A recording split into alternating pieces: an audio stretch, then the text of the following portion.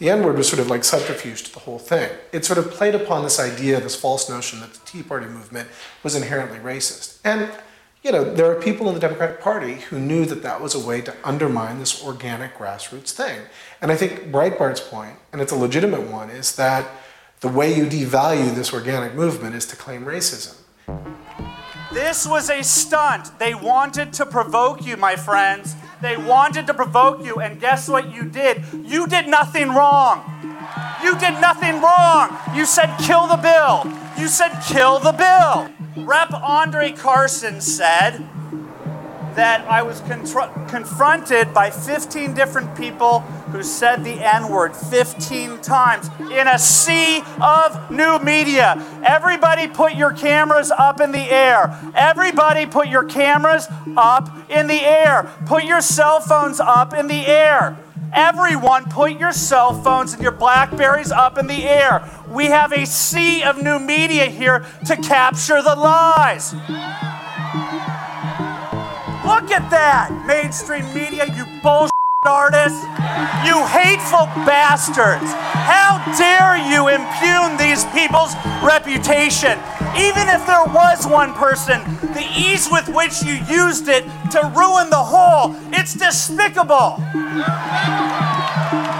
The new media is taking over where the old media failed. Yes, they failed, my friends. Yes, they failed. Okay, people, let's begin. 5,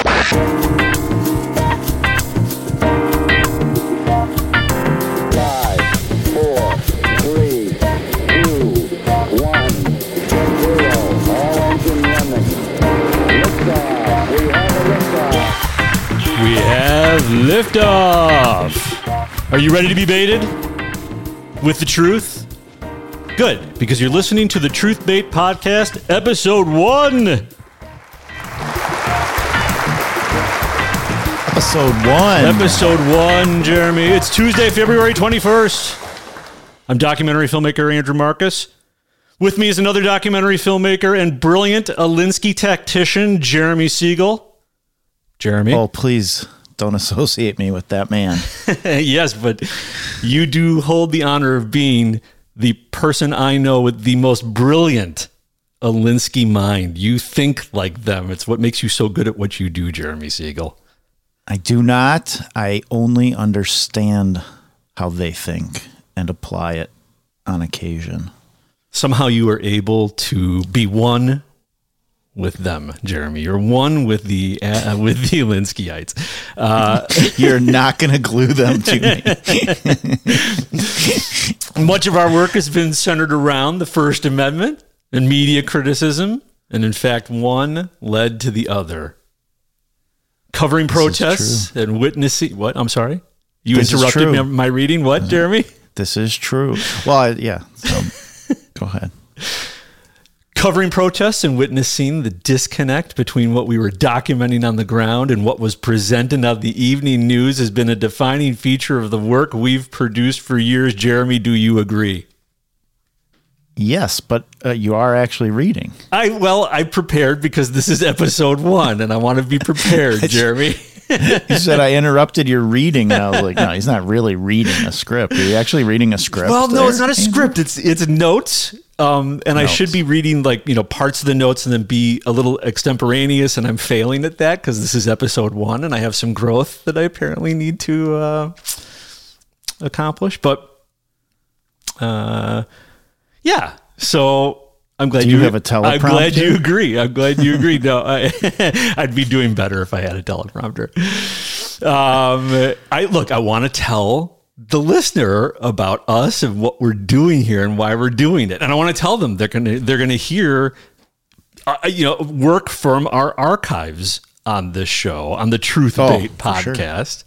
For sure. Which, by the way, is going to come to you twice a week, Tuesdays and Fridays. Be ready every week, twice a week, without fail. There will be no Tuesday or Friday. We are not here. To the best of our ability. Well, okay.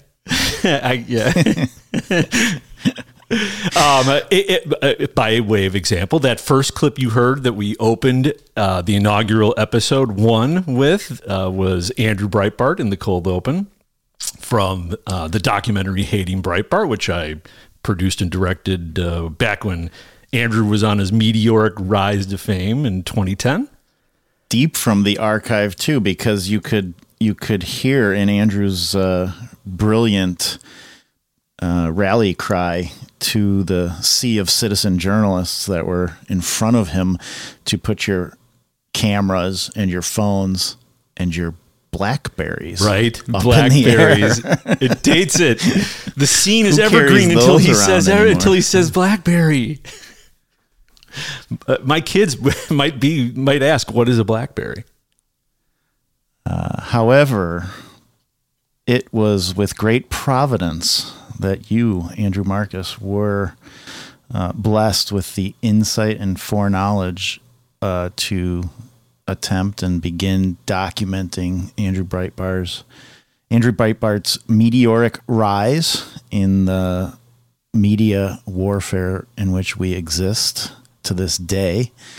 And that is a great clip to kick off our first show with. Thank you, brother. Thank you for that. Yes. That was right place, right time, and Andrew Breitbart took a chance on an unknown filmmaker. So that was very Andrew Breitbart. But he was speaking at that Tea Party rally, by the way. That was in Washington, D.C. on Tax Day in 2010. And just by way of background, he was so upset because he had just exposed the Democratic Party and the media, colluding to smear the Tea Party with a racist libel that they had shouted the N-word at Andre Carson 15 times when they were walking to Congress to pass Obamacare. And Andrew, it's very interesting what he says there. He says it was a setup. They tried to set you up. And doesn't that remind you of January 6th? Completely. Right? But the difference being that on January 6th, they took the bait. That was another setup. Absolutely. And the way that he proved them wrong is where he says, put your cameras up in the air, put your phones up in the air. There's a sea of new media. And that's how he was able to do it. And that's how we are going to produce this podcast. That's how we're going to be able to do it. It's with a sea of new media, and it's with all of the listeners who are not just listeners. You're going to help co-produce this podcast. And we're going to talk a lot more about that later on in the podcast. But you know what? Let's get right to it. Enough about us and enough about why we're doing this. Let's do what we're here to do. Jeremy? Is that part of your script? No, that end was improv. I'm into it already, Jeremy. I'm ready. That's good. All right. I'm growing right here live on air. Speaking of citizen journalists. Ooh, Jeremy, that was very good. I'm going to give you applause too, because I know what you want to talk about first. That was a very good segue. What's the story of the day? James O'Keefe. Yes. I think he is the perfect inaugural story. First of all, his background, you and I both know him personally. Yes. We have extensive background with him. I know him from the days of filming the documentary. James was in the documentary, came to know him, and you have your own experience with James. I've worked with James. James, a friend. It's like over 10 years now. So, yeah, I've been on the road with him. I've run a camera for him, been around some of his investigations, and it's been nothing but a great experience each and every time.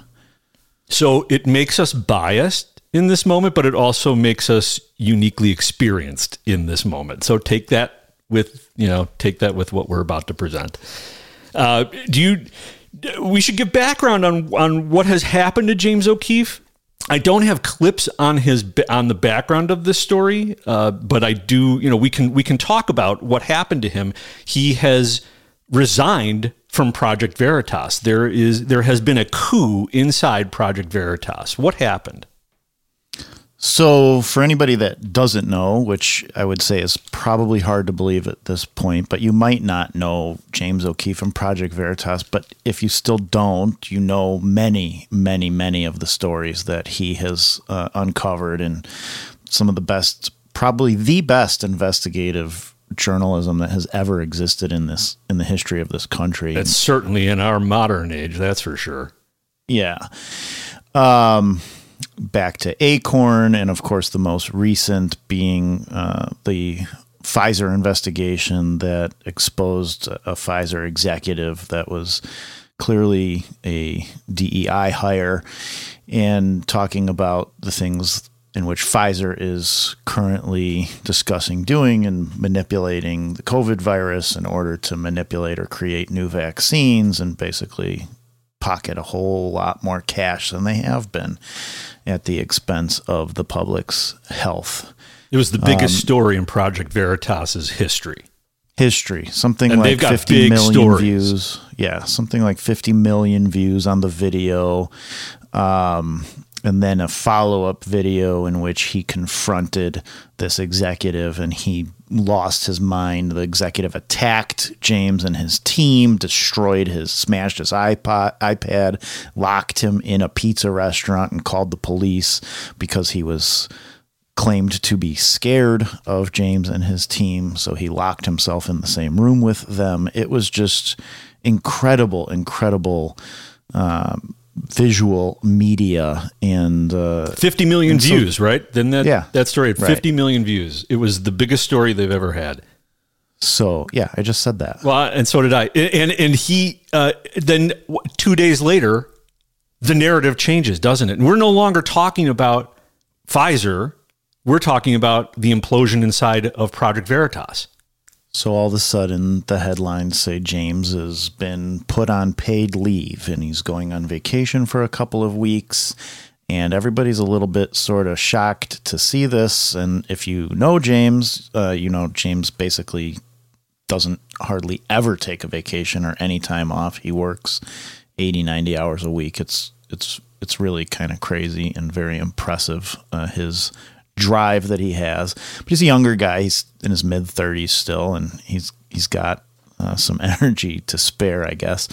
And so everyone's sort of left wondering what's going on. In the midst of that, Project Veritas releases another video, follow-up video, an ambush of the vice president of Pfizer, which was actually quite poorly produced. And it was without James. It was without James in it because now they put James him on has leave. Been on paid leave, right?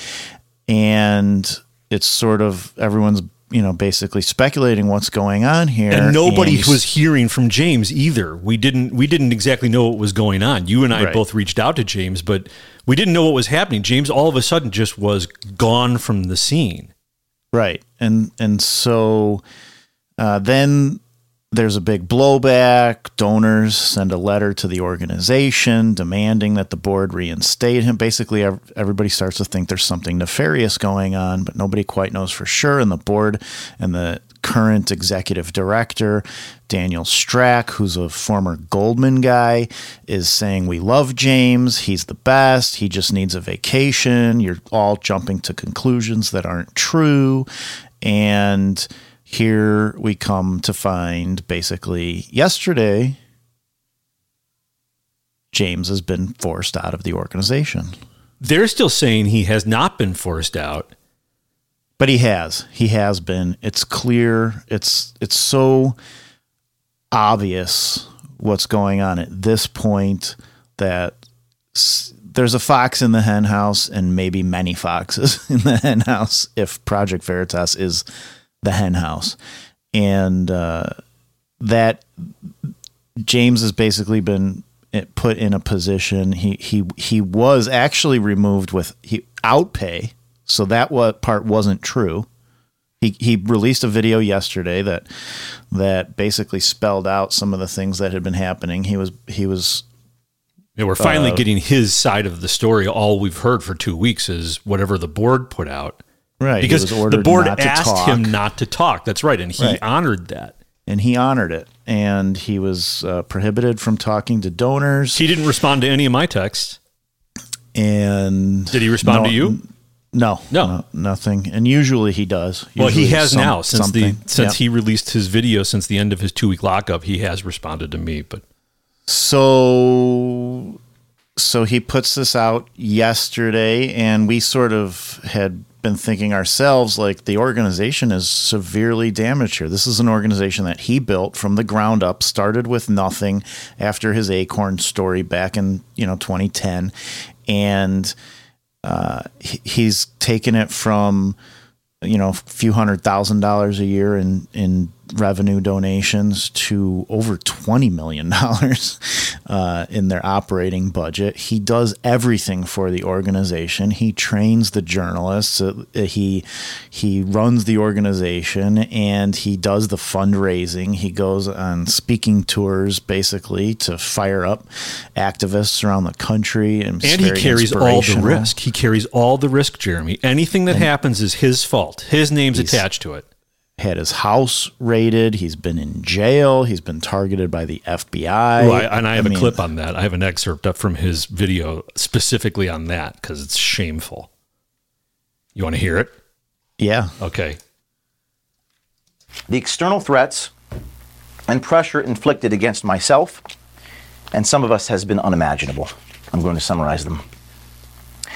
Handcuffed by the FBI on 2 separate occasions, 12 years apart, having my phones confiscated and private information leaked to the New York Times, being placed on effective house arrest for 3 years between May of 2010 and May of 2013, being sued dozens of times, being served 2 separate criminal grand jury subpoenas in New Hampshire in the last 10 years, getting pursued in a high-speed chase by a New Jersey education union official on Interstate 80 in Passaic, deposed many times, suffered through mediation with insurance companies where they had all of our emails. They had everything. But they evidently didn't have anything on me. Getting my home raided by the FBI, having my loved ones put in handcuffs in the hallway. In the United States of America. It's absolutely shameful. And this is all being conducted by so-called liberals. Right. And this is a video that was released yesterday. It was leaked. James, after being sort of out of the public view and remaining silent for the last week or 10 days or so while these internal struggles have been going on in the organization that he founded and is being forced out of, basically went in yesterday on President's Day to give this prepared speech statement to his staff and team of journalists, basically explaining to them what's been going on. And this was part of those remarks, basically talking about the ups and downs of the organization and his career, and time with it. And he really has put his own life on the line to do this. So he goes on to state, like, why is all of this happening now on the heels of our biggest story we've ever had? It just isn't that almost the question that answers itself? That's right. And I think that it's, from having a little bit of inside knowledge of how things work over there, and at least knowing James, and I've never known James ever to be untrustworthy. I've always found in my relationship with him to be above board, knowing how closely he's watched. Right. He has a microscope on him. He knows it. Everybody is waiting for him. Everybody that disapproves of him and dislikes him is waiting to get James O'Keefe. It's like the biggest get they could ever get because he's the one that gets all of them. And so they've been waiting for this. And so for 13 years, and he explains, he's running his organization the exact same way. Now, it's not his. It's a 501c3. It's a charitable organization. It has a board of directors he's accountable to. There's bylaws and structure that he has to adhere to. He doesn't own it. Yeah, but if you look at the plaque on his desk, it says founder and CEO. And I think that's, yes. But it's his. Right. It exactly. is. It's his. So there's legal. Well, let's put it this way. It's not his, but it's him. Right. I mean, he is the identity, the organization. If you The soul. If you had right. I mean, so how it could go on without him?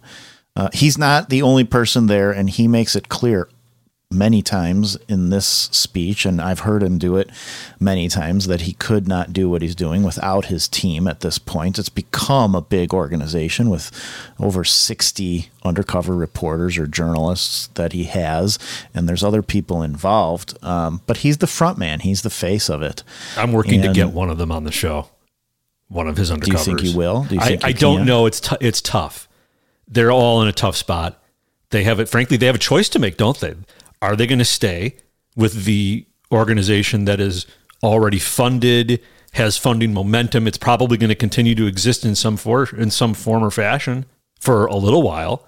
Do they stay there and wait until the Steve Jobs moment where James is where they beg James to come back and the board folds? Well, you haven't heard the latest update, but first I'm going to play a clip that I have from the end of this video, which is sort of what he came up with to try to salvage the organization. When you and I spoke earlier about this, we kind of thought this is where he has to go, because who could trust it at this point, knowing that this internal struggle is going on? So here he's kind of talking about moving forward, or if it can move forward. Your actions over the same period to undermine Veritas and its future, including airing confidential employment matters publicly, has broken trust. I cannot, in good conscience, return to such a mismanaged organization. This is a letter that he wrote to the board of directors and to the people who have been pushing him out. I have not responded privately or publicly because there is no rational, appropriate response for the emotional circus that has been created by your actions. I expect the board to resign by the end of the week. Project Veritas, including any employees who choose to stay, will go on under my leadership with newly appointed professional board members and officers prepared to exercise their duty of care and duty of loyalty to the organization. That's what a board does. They exercise duty of loyalty and duty of care.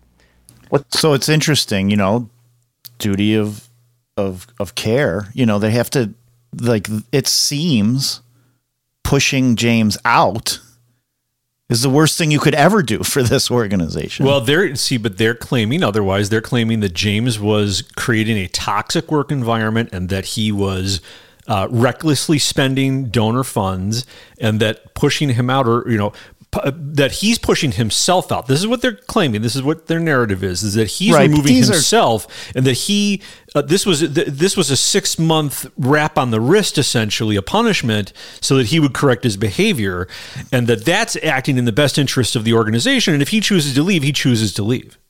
I don't buy it. I mean, some of the things they're claiming, that he was spending too much money on black cars to go to meetings, and there'll be more claims now that he's left. There'll be bigger. That I'm sure they held back on whatever it is they're going to unload on him with. I'm not sure that it's because the stuff they've already put out. It's like, first of all, he's a CEO of this $20 million organization, so he's not expected to take an appropriate vehicle to a meeting, or to work to an investigation, or a project that they're working on. Right, and just putting it out there damages him. It's ridiculous, and it's so ridiculous because he goes on to explain earlier in the speech that as they were listing that as one of the grievances. Wait, did you just say he goes on to say earlier in the speech? Does that not make sense? No, you can't go on to say something earlier. Oh, well, I'm referring to earlier than this clip that I'm playing. And so earlier in the speech, he goes on. By the way, you can enjoy that from me for years to come. Yeah, twice a week, better? Tuesdays and Fridays. Right, okay, got it. Okay, earlier in this speech, he says... That's good. So he says that they... in their list of grievances, and talking about him taking too many black cars, which is basically an Uber that's an SUV or something like that, which kind of makes sense too from a security standpoint. You want to make sure you're in a good, big, safe vehicle, especially being James O'Keefe. That they take too many trips to meetings, and the IRS prefers that they have Zoom meetings. That's Right. what one of his board members said. So the IRS can get instant minutes from Yes, Zoom. the IRS can watch the meetings as they're streamed over from the Chinese-owned Zoom. Exactly. I mean, this is somebody on his board. So something happened here that James got some people on his board somehow that shouldn't be there, and I have no doubt that it's been part of a long-term plan, an operation to infiltrate and take down this organization. It's the only thing that makes sense at this point. And that's why I think it makes sense that he would say to the board, you must resign at this point, because who's ever going to trust him? What whistleblower's ever going to come forward again? He goes on. They shouldn't do is try to destroy an organization. That's not what a board member does. I will return to work on Monday, that's today, and work with the remaining team to go forward with our mission. Short of this action, I cannot, in good faith, return to the employment of an organization with leaders who are attacking me personally, making false and unsupported claims of improper management of resources about weddings and black cars, improperly airing employment issues related to me and others at Project Veritas. I was asked to be gone until the 20th. It is now the 20th. I asked the board to resign for their conduct, and they did not. So currently, I have no job at Project Veritas. I have no position here based upon what the board has done. So I'm announcing to you all that today, on President's Day, I'm packing up my personal belongings. So that's, he's getting toward the end of his comments, and he says what happened. He asked the board to resign. They had not, by his deadline that he issued to them. I think that would be the only thing that could salvage Project Veritas at this point. I disagree. There's another way, and that is when funding collapses at Project Veritas. Unless they're just going to get, institutional funding from the left from now on, in which case, then you're right, it's toast. But if their funding collapses and the board basically crumbles, then a new board can come in and beg James to come back. And, right. And then James comes back as a victor. I don't know, to your point, does a whistleblower ever trust this organization again, even under those circumstances? I guess it depends on if this board, as this board crumbles or as Project Veritas continues, do any of the whistleblowers end up having their identities exposed? Are there any betrayals like that? If that doesn't happen, maybe it's salvageable if James comes back. If James doesn't come back, they're done. That was my point. I mean, that this board has to be gone. It's why he recognizes, obviously, he knows better than anybody else that you have to get rid of these people. They're undermining the integrity of the whole organization. Now, what if Soros starts funding it? No, but it's not. It's not going to be Soros. It'll probably be the Koch brothers, who are the Soroses of the right, who are a globalist organization also. And this is the thing. Isn't that a harder sell, though? That's a harder sell. This isn't a left-wing attack. This is a Republican Party attack. These are Republicans that want James O'Keefe gone, because James O'Keefe has been exposing Republicans and Democrats for over the last decade. Oh, that's very interesting. I hadn't even considered that. I had a different theory, but not that one. Not in my view. There's no way these people who are on his board, they're not Democrats. They're Republicans, and they're Marxist Republicans. And they're part of an establishment that does not want an organization like Project Veritas existing, because as long as an organization like Project Veritas exists with somebody like James O'Keefe, who's as dedicated as he is going to be a serious, major threat to the power structure that is intact. And so, he's not going to be stupid enough to have, a bunch of Democrat, operatives get hired into his organization. I don't think that they could pull that off, but they certainly can get a bunch of people who are connected and associated with the right or with the GOP in there And I think that's what happened here. But there is also another update. That it sounds like you didn't see the update this morning. I didn't. But do you want my theory on what happened, or do you want me to wait until after the update? No, give me your theory. So my theory actually can work concurrently with yours, which I like your theories a lot. Good. Yeah, exactly. We can both be right on this one. I think this was a robbery. I think it was a robbery. They went for the 20 million, or it's probably more than 20 million. He raised 20 million in 1 year. Did they spend all 20 million every year? Doubt it. So there's there's probably tens and tens of millions of dollars that just got robbed essentially from James O'Keefe's control. And so you have a robbery, but this is what is so interesting to me. This does not damage James O'Keefe. This sends James O'Keefe even higher. He's going to be even bigger than he was before, if you ever thought that could be possible. Agreed. He's going to walk through the bonfire they have lit for him, and he'll be stronger on the other side. They didn't do this to destroy him. It's a robbery. And also what you said, I think. No, they wanted to. Because he's not destroyed. This is whoever he's did not this destroyed. knows he's not it's destroyed. It's a setback for him. I mean, it's a setback for him. He has. You want my tinfoil hat? Yeah, my tinfoil hat. Did he orchestrate this himself? Because imagine. Let's suppose he's figured out that his board is flawed, has got major problems, and he's just had the biggest story of his career. Is Veritas ever going to top this? Maybe, but it's going to be a while. This would be a perfect exit point, and this is an excellent way to exit. He basically exits an attacked martyr hero ready to take on the next slay the next dragon. Well, he does suggest a little bit about his future. Our mission continues on. I'm not done. The mission will perhaps take on a new name, and it may be no longer called Veritas, Project Veritas. I'll need a bunch of people around me, and I'll make sure you know how to find me. Okay, boom. So he's not done. No, he's like, I knew he wasn't going to be done. This guy has endured so much, and that's part of his identity. And he's about to raise a bunch of cash that he'll have absolute control over.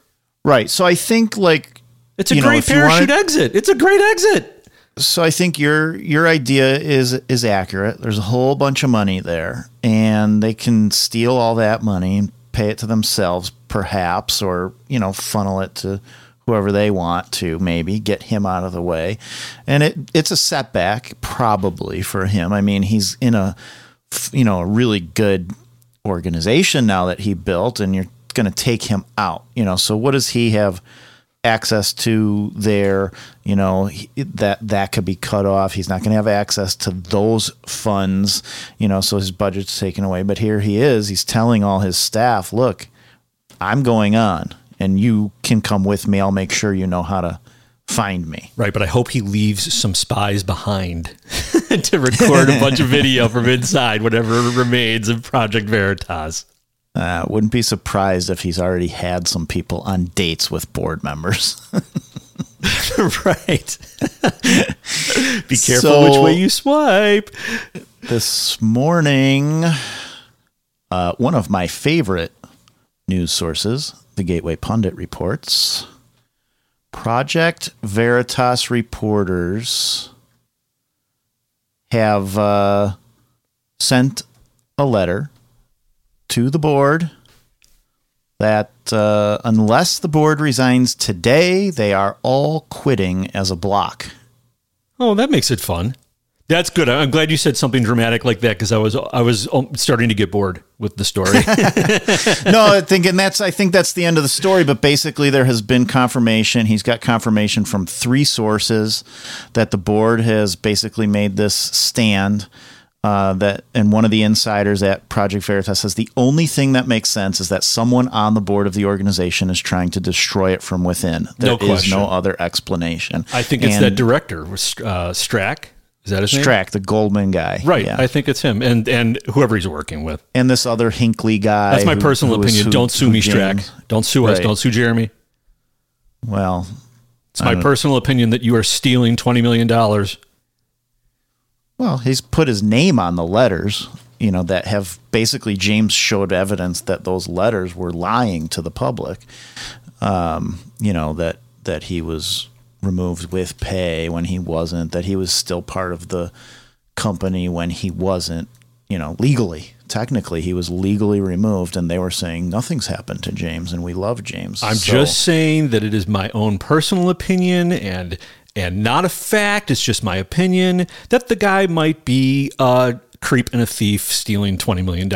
I'm just saying that's it's just an opinion. I don't know. Nobody can know that, it's possible that the guy just robbed $20 million from James O'Keefe and really from his donors. You don't have to worry about getting sued for that. Just don't call him a crisis actor. We would have to have something to come after Jeremy. Get sued We're for on EP1. They're going to come collect EP1. Hey, I do want to take one victory lap though on James O'Keefe's story before we move on, and it's going to require a tiny bit of explanation because while this is episode 1, the fact is that this is actually in a way episode 10 because we've had 9 previous rehearsal episodes where we did full episodes with no audience, no distribution, a test audience of a few very trusted souls that helped us. Well, really, you should be grateful that they gave us feedback because we sound much better than we did 9 rehearsals ago. But we hope. We talked about James O'Keefe when this story broke in episode 0.7. That's what we called our rehearsal episodes, 0.1, 0.2. You probably get it from here on. I don't need to go on counting. 0.7. We talked about James O'Keefe, and we were talking about, what's going to happen? And I made a prediction that I was concerned I was on thin ice with for a moment because I was contradicted by the board of Project Veritas. But here was my prediction. Project Veritas will probably go on. I'm making a prediction. James is gone. I think the board meeting is probably a formality. You're predicting it? I'm predicting it. I'm predicting that whatever it is that is going on is already a fait accompli, if I'm saying that correctly. This is already written. It's already done. Thank you. Thank you very much. Thank you. You're right. Do you like the effect I put on there so that you could tell it was from a previous episode? I put a little television audio effect on there. Is that right? Yeah, listen. Board meeting is probably a prediction. A formality. You're predicting it? You hear the difference? Totally. Yeah. That's so the listening audience can hear the difference. Anyway, that's my little victory lap. And in future episodes, I hope to be able to deliver the same kind of breaking and accurate predictions.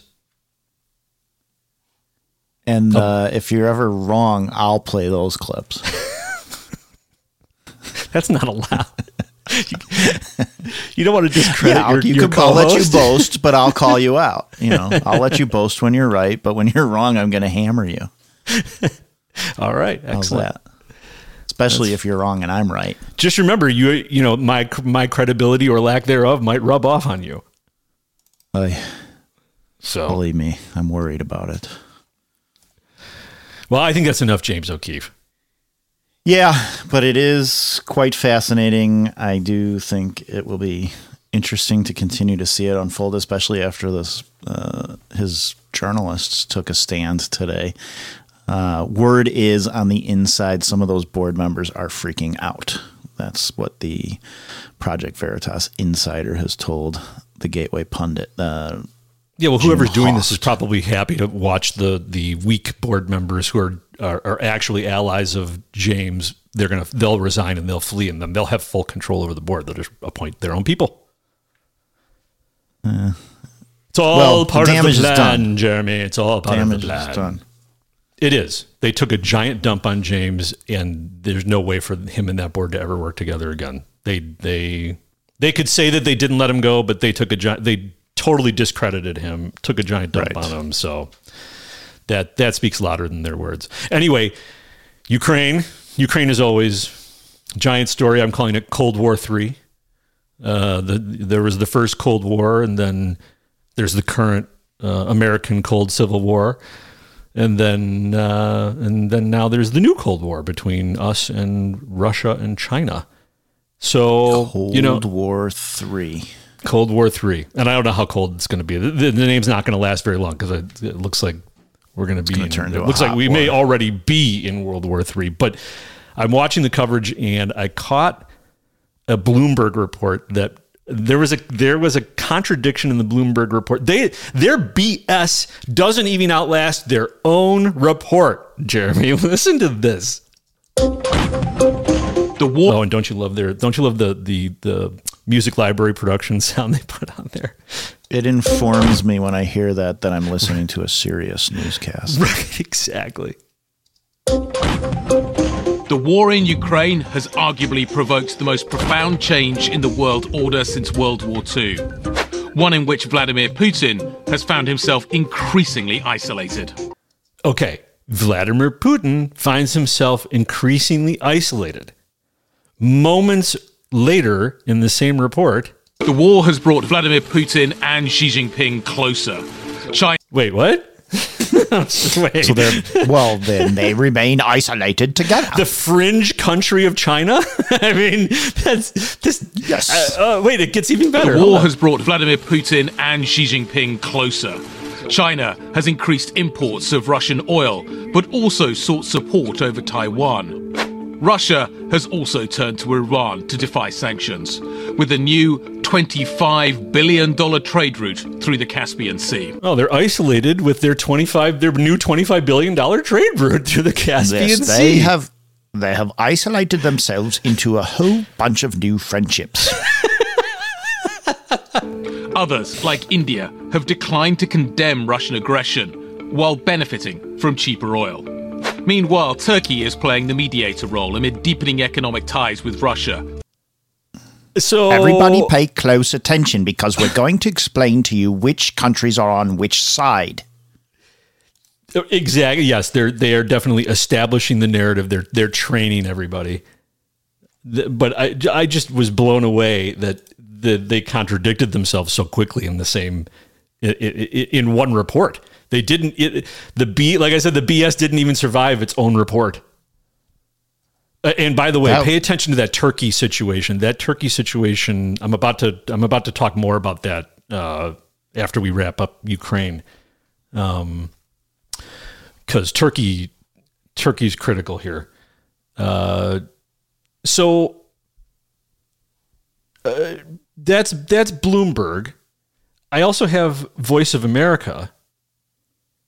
And here, this is about Anthony Blinken, Secretary of State Anthony Blinken, and his tough talk with China. China has been engaged in providing rhetorical, political, diplomatic support to Russia, but we have information that gives us concern that they are considering providing lethal support to Russia in the war against Ukraine.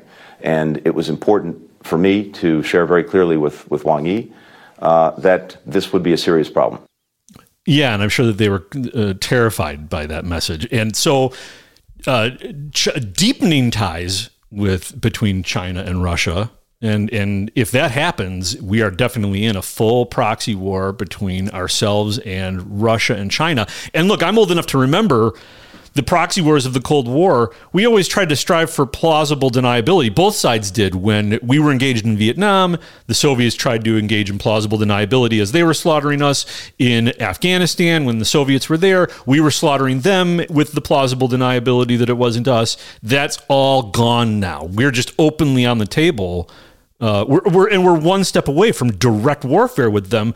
We're sending weapon systems, we're sending money, and next is just sending troops. I mean, what's going to happen when they can't train quickly enough on the weapon systems they need, and they're going to be overrun by Putin?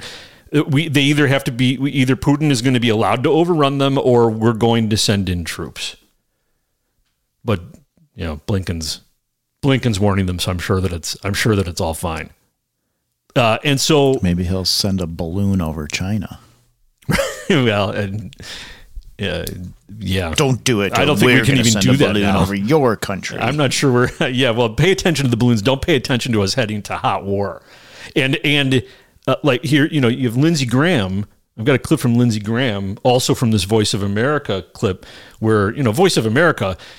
We're here to deconstruct propaganda in our national narrative.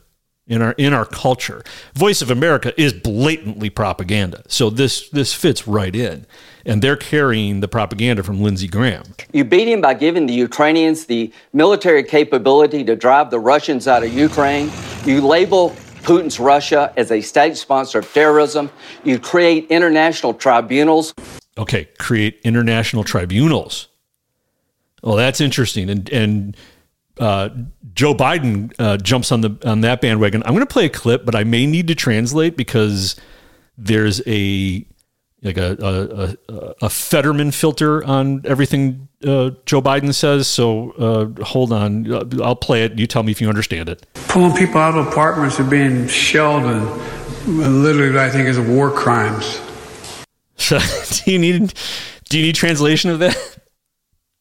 No, I understand perfectly what he's saying. Right. War crimes.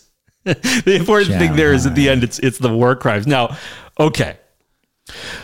I would probably tend to agree that Putin is absolutely committing war crimes. He's targeting civilians. Putin's a bad dude. I would be happy if Putin was gone today. Okay. But let's think about this for a second. What leg does America have to stand on after the COVID bioweapon that we designed and China manufactured and together we unleashed on the world? Accidentally, let's say. What leg do we have to stand on? Soup. Exactly. I'm sorry, refresh my memory, Jeremy. Didn't Biden bomb a wedding party, murdering 10 people in Afghanistan after his chaotic exit? Yeah. That's kind of a war crime too, if we're taking it from the same standard that he's saying. Not when we do it. Not when we do it. Well, maybe that's why we shouldn't do it, because we're walking around with the shame stick, accusing people of war crimes. And like I said, I think it's totally accurate that Putin's committed war crimes. So have we. So who are we to say? It's like when China accuses us now. That's what progressives have taken us to. We have all the credibility of the Communist Party of China now. Congratulations. We're progressive. Woohoo! Yep. We are in the Marxist utopia now of America. So that's the Ukraine update. I don't know if you have anything to add on that, but sorry, I interrupted you about the Marxist utopia in America. I'm just running hot right now. That's all. I agree with you. I think it's a shame, and we watched it for years. We watched the country be demarketed from the term or the demarketing of the term American exceptionalism. That America's exceptional, just like every other country in the world has exceptional traits. It was the wonderful leader Barack Obama who made those comments, and of course, people on the pro-American side of the narrative war were outraged when he did that. But I do believe they have successfully reshaped the country to fit that claim. And when you look at the way we behave around the world now, we do seem to be behaving just like most of or any of the other countries that are out there. So our exceptionalism must be on par with theirs. Well, it's sad. Who's got it worse, the people of Ukraine or the people of Turkey? Those poor people might be the same. The earthquake there is so devastating. So, and actually, and I have a clip about that. And again, it comes from that Voice of America clip regarding Anthony Blinken. And follow me here. We're going to go on a voyage here. All right, Let's start down this voyage. Arrived in Turkey, where he toured the damage caused by the recent earthquakes. He announced an extra $100 million in U.S. aid to Turkey and Syria. His visit was seen by Brookings Institution analyst Kemal Kirishi as an opportunity to ease bilateral tensions. Now, Brookings is, tell me if I'm wrong, Jeremy, it's a very, very liberal outfit, a liberal think tank. Is that correct? Yeah, very left-wing think tank. Left-wing, sorry. That's a more accurate term. Yeah. Right before the earthquakes, one of the ministers in Turkey was using very disconcerting, discouraging language towards the United States. In particular, I think this re-engagement may offer opportunities for some room for cooperation to emerge. Never let a crisis go to waste, as the left likes to say. Yes, and I also think that if they give us $100 million, we will consider talking to them. We will consider having maybe some partial opening to our relationship. At this point, they're going to be willing to talk to anybody that's going to hand them cash. And you have to imagine China and the United States are both rushing in to purchase what's left of Turkey. That's my guess. Looked like it was pretty devastating. So they're getting $100 million of our dollars. Those are our dollars, taxpayer dollars. That's what he said, right? $100 million? Well, more specifically, Ohio taxpayer dollars. Yeah, right. How many billions have gone to Ukraine so far? Right. No, it's a drop in the bucket. And I think a few years ago there was an earthquake in Turkey, and we sent $180 million. So, and this one was far worse, much more damage. So, well, now this is an unimaginable trauma. It's unspeakable, and you know, the media here is awful, but the media over there is even worse. In fact, this is, you know, the reaction over there you can think of as a window into our future, given the state of our media in this country. People operate off of rumors there, and, you know, you've really sort of seen that starting to happen here in this country as well, although the rumors tend to be more correct in our country than the so-called facts were given. But this is a Romanian senator, and I'm not going to even give her name because I'm going to totally butcher her name. Say it. Diana Sosoaca. But it's Sorsoacha. I don't know how they pronounce their Z's. Sorsoacha. I'm going to clip that. She came out and blamed earthquake machines. There's a video of her in her parliament. And she cites as proof that Western countries shut their embassies the week before the earthquakes, like they knew something was coming. And here, I'll play a little bit of her clip. And Jeremy, do you want to live translate that?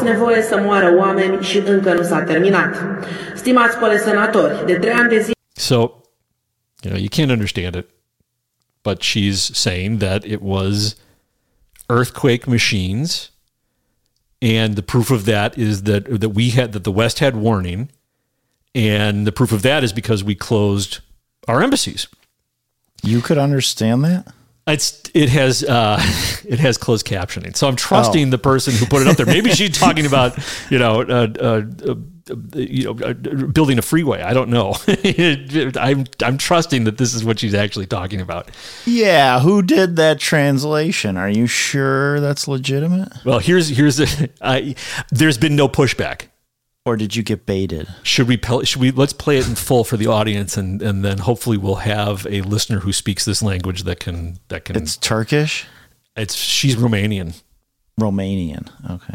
After a series of Quran... This is from France 24. After a series of Quran burnings across Europe, 9 Western countries have announced they are temporarily closing their diplomatic missions in Turkey.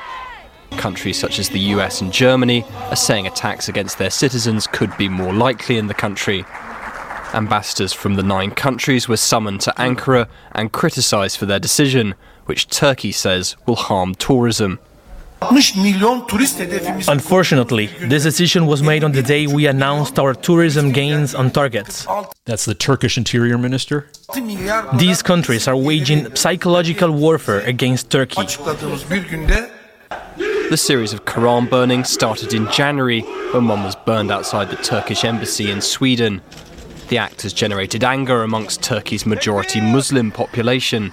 And so they're showing footage of Muslims in Turkey holding, literally fiery, angry protests, mostly peaceful. That's a mostly peaceful in Turkey, outside of the embassies that had been shut down. So, good call. In the past 2 weeks, burnings of the Holy Book have also happened in Denmark and the Netherlands. The Turkish foreign minister said a similar protest in Norway had been halted. You see what happened in Sweden and Denmark. The same thing would have happened in Norway, but we summoned the Norwegian ambassador to the ministry in the morning. They have since withdrawn permission. This is not about freedom of expression. This is a hate crime. This is not about freedom of expression. This is about following the Sharia law, infidel. So, I don't think that these Quran burnings happen organically. I think these are setups that are designed to inflame the Muslim world. And I think there's a number of different possible actors who would be interested in seeing that happen. But follow me here for just a second, Jeremy. Let's recap. There are Quran burnings in Sweden. Angry protests break out in Turkey. Embassies close in advance of those angry protests, knowing that they're coming.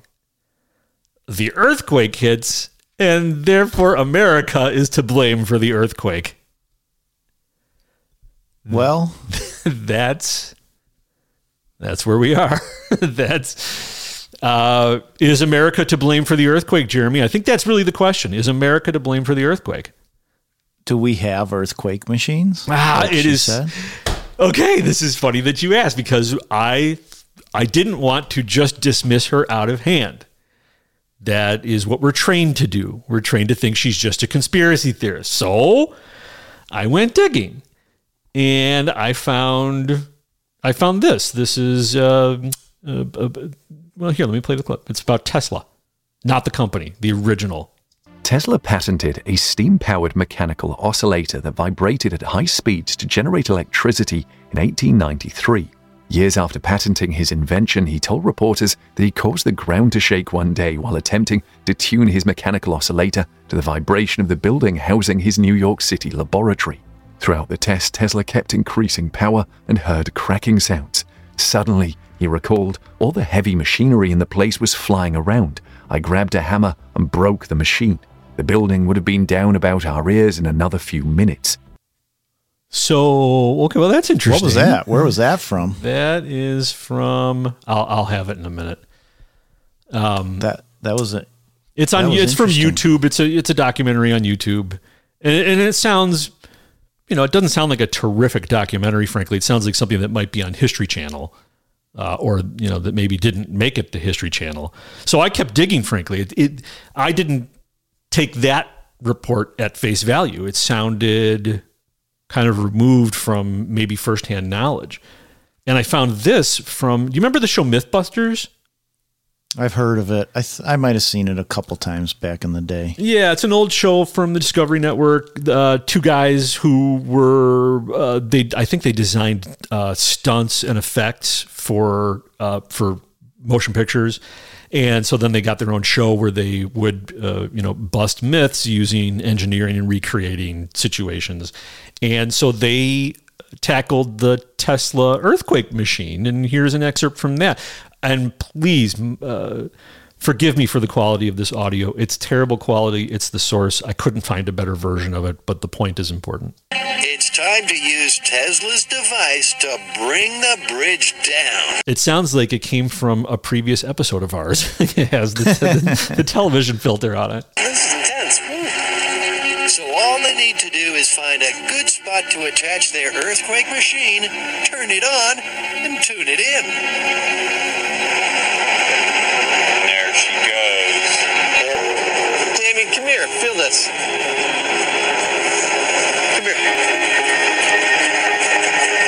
He's holding on to one of the steel bars. I feel a vibration that is oscillating here. After some more tuning, they find a sweet spot. Hold the phone. Oh my. It feels like a big semi-trailer truck is rolling right by us right now. And that's only 6 pounds of weight moving 25 times per second. It actually makes me a little concerned, believe it or not. I'm totally startled to come out here and find this thing vibrating at the correct frequency to be felt hundreds of feet away from the source. That is totally amazing. 6 pounds oscillating, and you feel it hundreds of feet from the source. Wow. I did not. I'm not a religious follower of Tesla, so I did not know about this invention. I guess people who love Tesla have known about it for a long time. I'm not breaking any secrets with this, but it's interesting. It's out there. I have one more anecdote about this sort of thing, and then we can talk about it briefly. This comes from the No Agenda podcast. The No Agenda podcast, hosted by Adam Curry and John C. Dvorak. Adam Curry is one of the co-inventors of podcasting and invented the Value for Value network, which we will talk about shortly. Here's what they have to. Here's an anecdote that John C. Dvorak had to share. When I was at the University of California, I was at one of the classes I take was dramatic arts, and I was working with a guy on the sound system in Wheeler Auditorium. And we were tuning the auditorium, and we hit the frequency of the place. Yeah. And it was shaking the entire building. Wow. With these two Altec Lansing Voice of the Theaters. The building started... We're just sending a tone? Yeah. Wow. We were sending a tone, and I don't know how we got to whatever this frequency was, but we were changing the tone, and we hit this one frequency, and the whole building started to shake. And I suppose if we just turned the gain up a little bit and let it go, we could have brought down the place. That's a great story. I've never heard this story. Yeah. I know, it was like shocked the two of it. What's that? That's straight out of Lion, the Witch, and the Wardrobe. Right, here it's almost done. So we turned this thing off immediately because there was like stuff falling on us. Right, that's right out of it. But that's in the 2.5. It's really low. It's a low frequency? Yeah, no, this was not, I can guarantee this was not 2.5. No. It was something around 25, 30 hertz, I think. Well, this is the concept of, an opera singer who produces the exact same frequency of the glass to glass shatters, which is real. I mean, that actually, it does. It can happen if you have somebody who can do that. Yeah. And I don't, so people out there on the interwebs claim, I don't have a clip for this, we're done with clips on this, but that the HARP program, which is some sort of antenna program somewhere in the United States, I don't know exactly where, that the HARP program is what is the cause of being able to project earthquakes using sound waves. Interesting. And, well, we must have done it. Don't you think? Well, it's interesting. Well, though, I wouldn't the doubt it at this point. Although, wouldn't the ground have a frequency? But didn't that BBC guy say Turkey was still sort of neutral in all of this? Why would they be taking the brunt of it with a fake earthquake? Because they're cozying up to China and to Russia. Belt and Road is coming right through Turkey. Oh. So this could be a way of saying, okay, sure, China, you want Turkey? Here, enjoy it. Well, that is an interesting way to look at this and think about it. Okay, well, I have a suggestion. My suggestion is we take credit for it. Take credit for it and tell the rest of the world to get in line or they're next. You heard it here first. Well, that brings me to our citizen sponsor. Ooh, we have a citizen sponsor episode. Do you have a citizen sponsor? No, we're in episode one. You have a citizen sponsor for us? Well, I have a citizen sponsor who was privileged to, not white privileged, but privileged to hear episode 0.6. Okay, so what are we talking about? Are we talking about your wife? Are we talking about who are we talking about here? We are talking about one of your Chris. kids. Did one of your kids write a letter? Nope, it is not. It's not a member of my immediate family or my distant family. It is Chris from Wisconsin. And Chris from Wisconsin heard us discussing Proud Family, which is a cartoon that we were talking about that has an immense amount of crazy critical race theory, Black Lives Matter propaganda. That's basically the whole premise of this show. And Chris writes regarding Proud Family. Episode 0.6 was an eye-opener for us as a family. Chris and his whole family listened to episode 0.6, which means we had a big audience that day. The section on the Proud Family and the rewriting of history helped us to see that even our homeschool materials are being impacted by CRT. Oh, wow. At homeschool, you're supposed to be safe from this in homeschooling. Keep up the good work, Chris. Thank you, Chris from Wisconsin. And yes, so now I'm learning something, right? Because we homeschool, my wife, we homeschool our children, and a lot of people homeschool. Millions of people began homeschooling in the last couple of years because of school closures due to lockdowns and COVID insanity. But, a big reason for homeschooling is to, basically eliminate the propaganda that is coming through the government school system and other private institutions because of CRT, which is, critical race theory, which is Marxism being taught and pushed on kids in schools, is something that we want to avoid. And so here now, an actual homeschool curriculum, materials that this family is using, they've found CRT in it, which they weren't aware was CRT, I think, until they obviously heard this section of the show.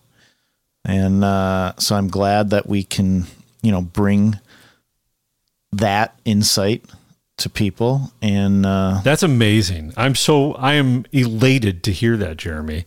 Yeah. That somebody found that useful before we even have arrived at episode 1. Right. And obviously that brings me to the point that a lot of what we're trying to do here is, it's not that we're experts on everything, because we're not, and especially you're not. But well, I am an expert at sensing sarcasm. Apparently you're an expert on earthquake machines and Romanian translation. But it is that we've been around media for a while. We've produced video and film and all sorts of content over the last decade that's gotten us, connected with other producers and content creators and media, and we watch media. And so I think we have an interesting take, sometimes a different take that people don't hear. And I think that's kind of the point, or the bread and butter of what we want to do, is kind of say, don't trust all this stuff you see. Some of it might be accurate. Most of it, or a lot of it, isn't. And, look at things through a different lens. And even, why do homeschoolers homeschool? Because they want to be out of the box. They want to be out of the box in the paradigm that everything is the way everything is taught. And I think we want to be out of the box here, and the way that we discuss things, and, bringing that experience. We're going to be so out of the box, we're not going to make any money doing it, Jeremy. We have libraries of content that over the last, decade and a half, of things that still relate and are coming to fruition now, from projects and coverage that we've done. I mean, you've done excellent work. like we said in the beginning, documenting Andrew Breitbart, which was great foresight. That actually is kind of how we met. That's right. We met in his orbit. That's exactly right. Do you remember when we met? I do. You're talking about Right Nation, aren't you? You do? Yes. Do you know the date? I don't know the date, but I do. I know the date. I remember our first conversation.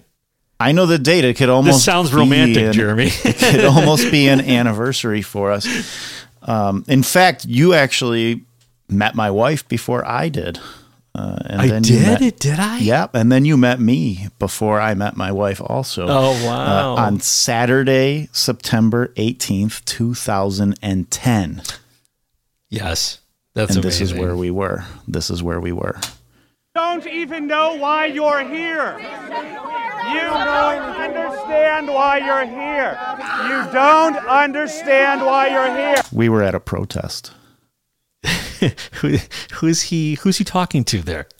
That is Andrew Breitbart, and he was talking to a whole group, an angry mob of protesters. This was one of the first times I ever was in sort of this type of setting or environment, and I was really just taken by the way Andrew was dealing with these people and had the courage to confront this angry mob. He dismantled How much are you getting paid? We know very well How much are you getting paid? We're not getting paid. We're not paying anybody. Nobody's getting paid. We are here. No more hate. Are you here to stop the hate? Yes. Jeremy. Are you a hateful man? We should tell people this is at a Glenn Beck rally. And right. It was a big event.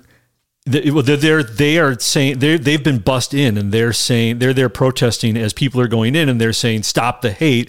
Glenn Beck is hateful, and they all have manufactured signs, all produced by the same one or two handwriting samples. Right, stop the hate. Sarah Palin's full of hate, and Glenn Beck is full of hate. And Andrew Breitbart was one of the key speakers at the event. He came out basically to confront this. It was when he arrived. Everybody was arriving, and they would file past this group who had been positioned on the property of this stadium, and they were positioned so that they could heckle people as they were walking in, and everybody just walked past. This is what you're programmed to do. You don't really know what to do. You're sort of a deer in the headlights. People walked past. Andrew Breitbart was different. He arrived, and instead of going for the door, he went straight for this group. And that's what happened.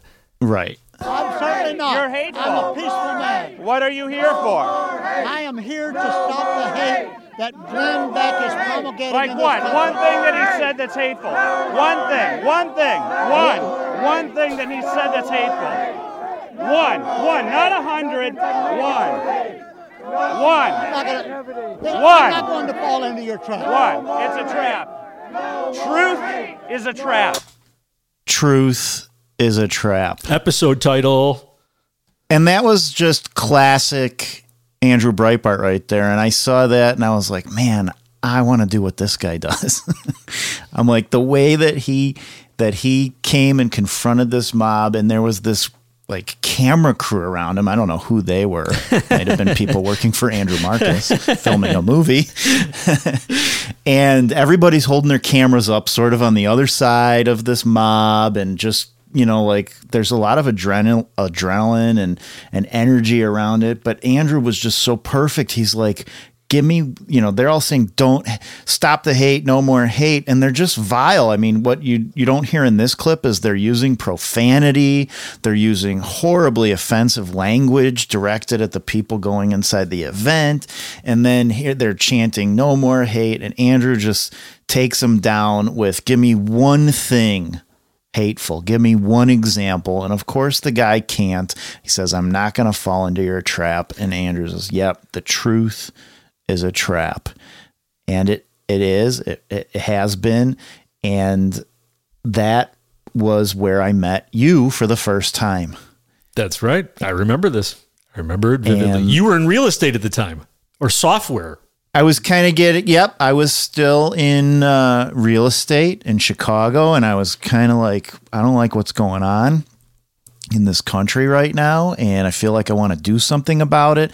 And this was actually the moment where I was personally like in Chicago. This was when I was still captive there, and before I escaped, and I was trying to kind of getting involved in some local campaigns there. And it's like, man, if you try to work for any good candidate in Chicago, you're just spinning your wheels. Mm-hmm. And here and now I'm like, wow, this media thing, maybe this is a way that you can actually have a little bit more impact, at least here, because you certainly need to be participating in campaigns and elections, and I still do.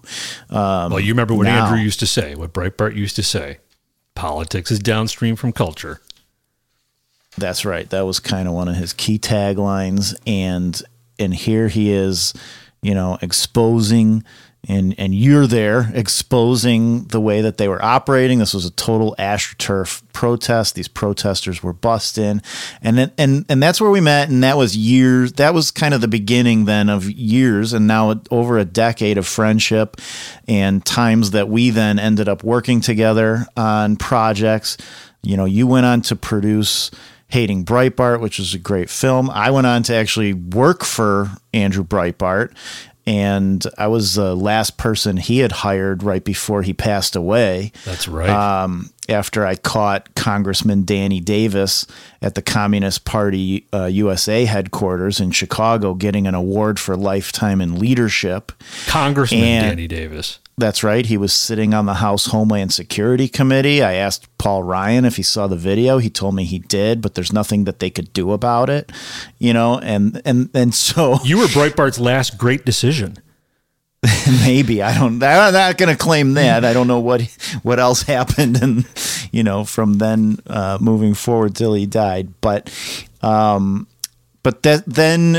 after he passed away, I worked there for a couple of years, but then went back to producing content independently for Rebel Pundit, which was a website I started.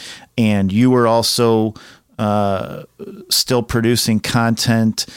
We were both producing content around education reform and a lot of union coverage and mass movement, documentation of the mass movements and the institutional left. Right. First Amendment related content, protests. Right. Yeah. I was doing a lot of work around the black community in Chicago. There was brilliant work. A lot of people in Chicago that were really standing up against the machine and completely destroying the narrative that this is just a community of stupid people who just vote Democrat all the time. These were people who had come out of the prison system as, patriotic and conservative Americans. You had an enormous clip from that coverage that was sat at the top of Drudge for days, didn't it? You 4 days. You might have affected the outcome of a midterm election, didn't you? 4 days. We had a headline there where I had filmed a bunch of guys in Chicago, basically laying out how the machine of the Democrat Party in Chicago operates, and basically operates the same way that the prison guards operate inside of a prison. And they were comparing it to how their life was once they got out of prison. Things weren't that much different. It was Jeremy, let me just sing your praises for a moment on this particular video. You produced this video so perfectly. You directed it perfectly because your backdrop was their environment, and it looked bombed out because that's what they're living under in this progressive system in Chicago. And even you had the camera on a parallax. Jeremy, for people who don't know, a parallax system is you put the camera on it and it'll go from side to side, and it creates a three-dimensional relationship between your image and what's in the background. It's dramatic visually. It creates a very dramatic visual effect. I would just say you, Jeremy, I went to film school. Okay. I spent 4 years in film school, spent money on that. Was really proud of that. And then you came along. You didn't know anything. You didn't know anything about filmmaking. You didn't know anything about any of this. And Jeremy, you self-taught yourself into, you became a far better filmmaker, far better documentary filmmaker, street documentary filmmaker especially, than I ever was. I felt like, wow, I've got to up my game. This guy who didn't go to film school just totally overtook me, man. That is not true. It is true. I did not teach. And that day that we met at that protest, I was like, this is cool. I want to do this. And you said, we're going to teach you. You said that to me. I don't remember saying that, but I'm glad I did, because boy, did you. And I watched what you were doing, and I watched what Andrew Breitbart was doing, and I just kind of developed the craft that way. But it was great, because then, after AB died, we still, had a lot of the same friends and the same group of people getting together all the time. But, and that helped us, work together more, and we produced a lot of content together that then had gone on, to make more viral content and shape narratives around certain news events. And even then, we've worked on production of some, feature-length documentary content. Some of that is still work in progress, or potential to continue on there. And in the midst of all of that, we're like, hey, maybe we should do a podcast. Well, we were tasked with producing a story that we're going to be releasing, a story out of Wisconsin, election integrity related. And we determined that the best way to tell this story was at first through a podcast. And so what you're witnessing is the birth of a podcast that is designed to not just look at and deconstruct the propaganda and the narrative that is responsible for our culture. We are oh shoot! I just lost my train of thought. Oh no!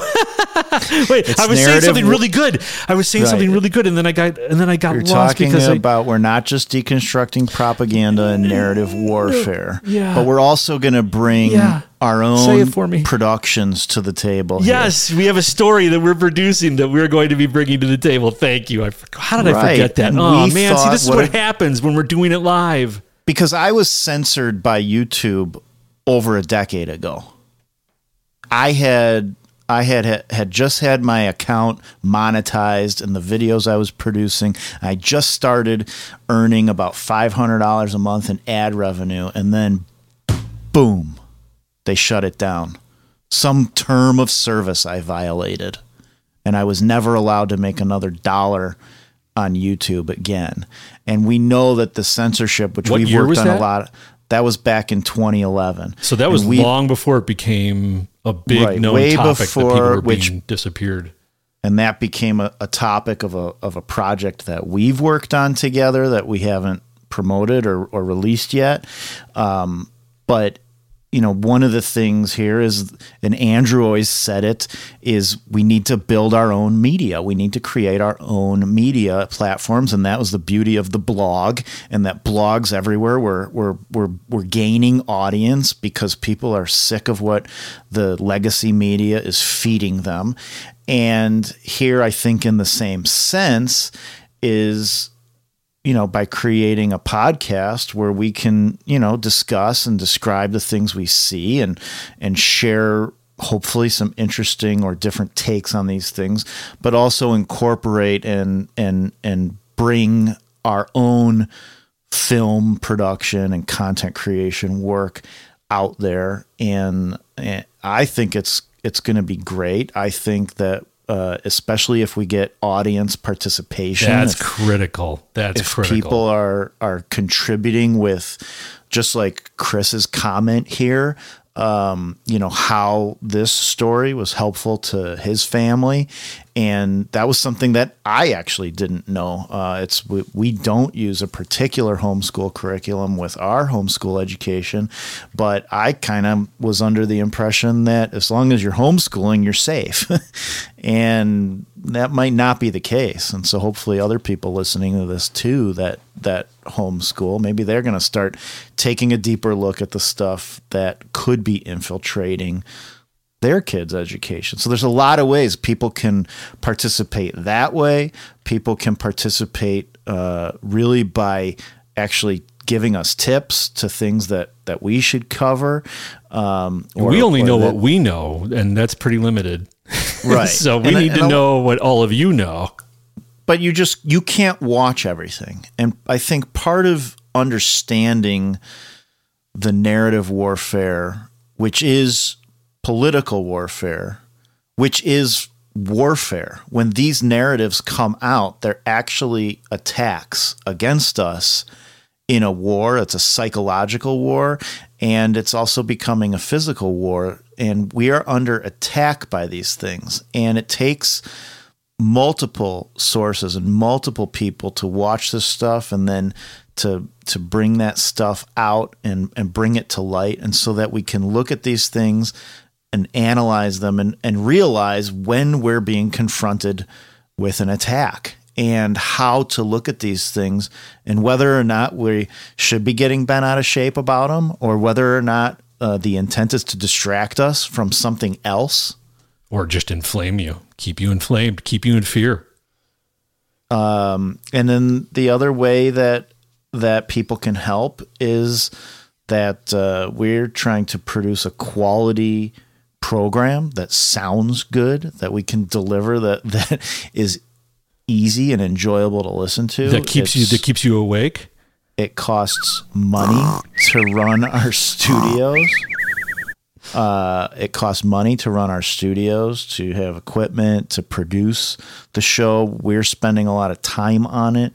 If you're not somebody that you don't think you're good at catching news stories, or want to participate in that sort of producer sense, the other way a producer can function is like an executive producer, and which would be in the form of some sort of monetary contribution or some form of trade where we're providing a value. Here you feel you're getting a value from us, and there's some sort of value that you're able to provide in return. Time, talent, or treasure, as they say. And we should tip our hat to the, and I mentioned him earlier, the inventor of the value for value model, Adam Curry, who was one of the inventors of podcasting.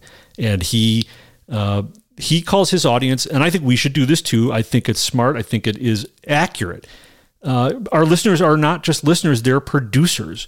You're all producers. You're active listeners. Even if you're just a passive listener, you can be an active listener by sharing the podcast with somebody. That you're all producers. Whether you're a producer, they have different levels, and we can do that as well. They have producer, they have associate producer, and they have executive producer. And frankly, the important thing about this, these are credits that you can use on your resume. These are credits that work at IMDb. I'm an executive producer on the No Agenda show, and I have it on my IMDb profile. And you'll be able to do the same thing with this podcast. You'll be able to participate in a very meaningful way that will deliver value to you as well. And I would just add this, that, going back to, being in the streets and many events and road trips and things with Andrew Breitbart and with you and a lot of our other friends, like the best part about all of that, and even up until now, is that it always was fun. It was always, we always had a good time. And I think that's kind of part of how it's been for us to work together over the last several years. Is we've got a lot of funny moments, conversations, interesting things that we encounter. And if the audience, wants to kind of join in that, have fun. Like, this should be a fun community. It should be time that if you're listening to the show or you're participating in the show, you're having fun with it, because there's a lot of dark things that are happening right now in this world that we're living in.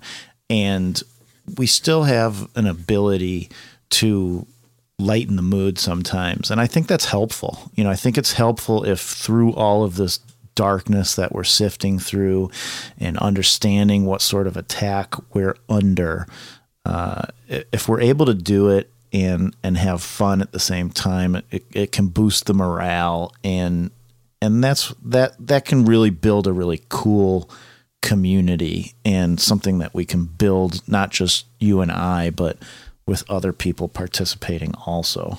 Can I have some fun right now real quick? the brain not fart at my expense. No, not it's at my expense. expense. No, it's at my expense, because I'm the one who. That's fine with me. I'm the one who had an operating system shutdown in my brain and couldn't remember what I was about to say. And I pulled this up because I reminded myself of George Soros. This is a clip that is up on the Gateway Pundit. George Soros at a climate change conference in Munich. The melting of the Greenland ice sheet affects... and he's reading from a script. And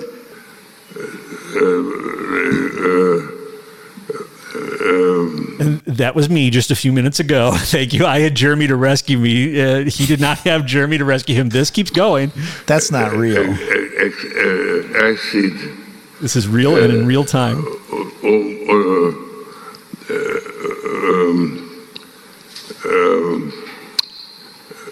Would increase the level of the oceans. And he caught back up.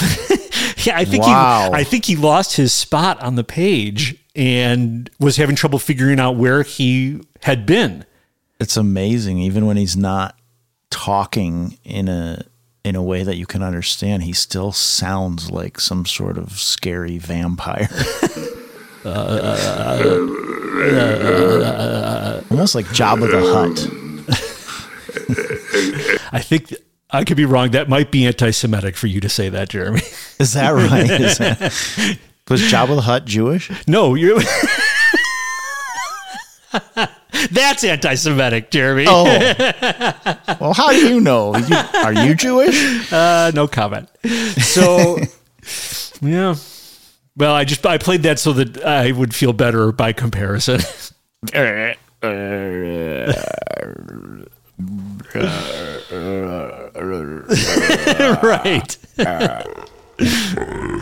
Mr.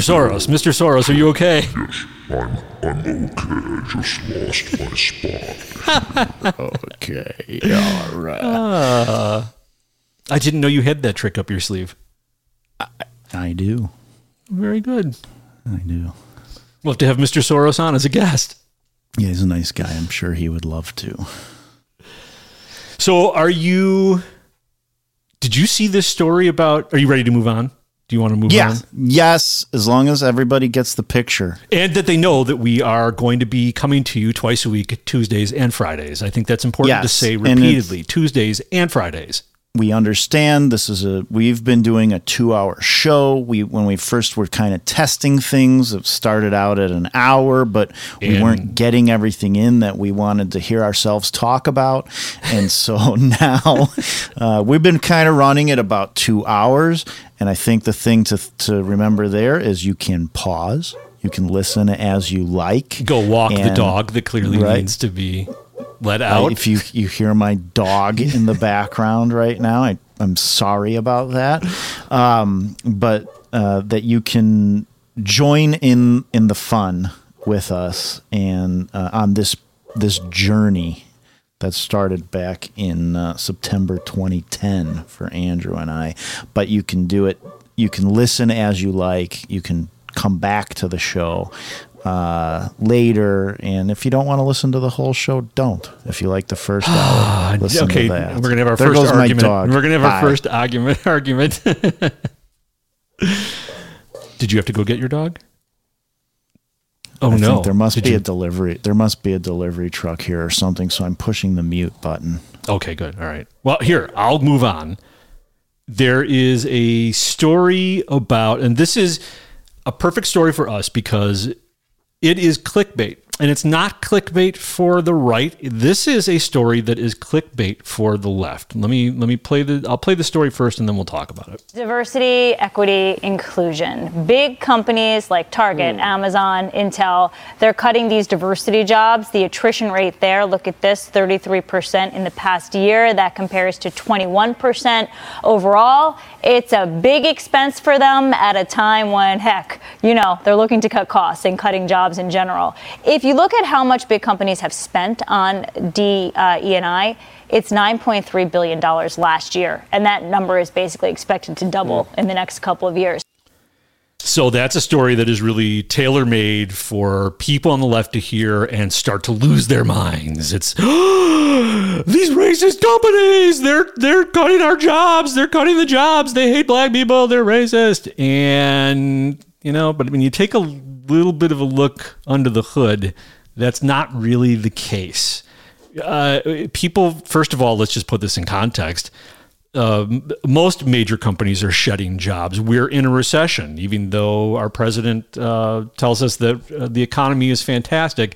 Apparently, major corporations haven't gotten that word, and they are laying people off by the thousands. I looked this up on, I have an example on Daily Mail. They have, I don't really love the Daily Mail, but they have a good chart up showing that there are, so DEI has, what was that? Did you do something? No, I just had a glitch. Oh, okay. I'm sorry. I will blame it on your dog. I will move on. They have a chart that show job opening declines across tech roles, and DEI is down 19%. But software engineers are down 23%, and data science is down 27%. So they're not really, basically they're doing, the only groups doing better are HR. Well, that's convenient. They're not firing themselves. And legal, because you better be careful before you fire your lawyer. So DEI is not shrinking. Here's from an article from LinkedIn that comes from, it's unattributed on LinkedIn. Recent years have seen diversity and inclusion hiring boom. In the 3 months after George Floyd's murder, DEI job postings jumped 123%. Okay, 123%, according to data from the job site Indeed. After the Black Lives Matter protests in 2020, many organizations promised to boost gender and racial diversity. Dozens brought in their first ever chief diversity and inclusion officers, which, by the way, kind of frames the whole Black Lives Matter thing for you. That was a giant money grab from the C-suites of corporate America. That's all that was about. They created a giant bit of panic throughout the country and then held companies blackmail, probably some willingly. It was like a nationwide Al Sharpton shakedown. Yeah, and I would say that what I'm going to add to this is it's not going to be an actual end to diversity, equity, inclusion as a movement itself, or even as an enforced narrative that we're facing.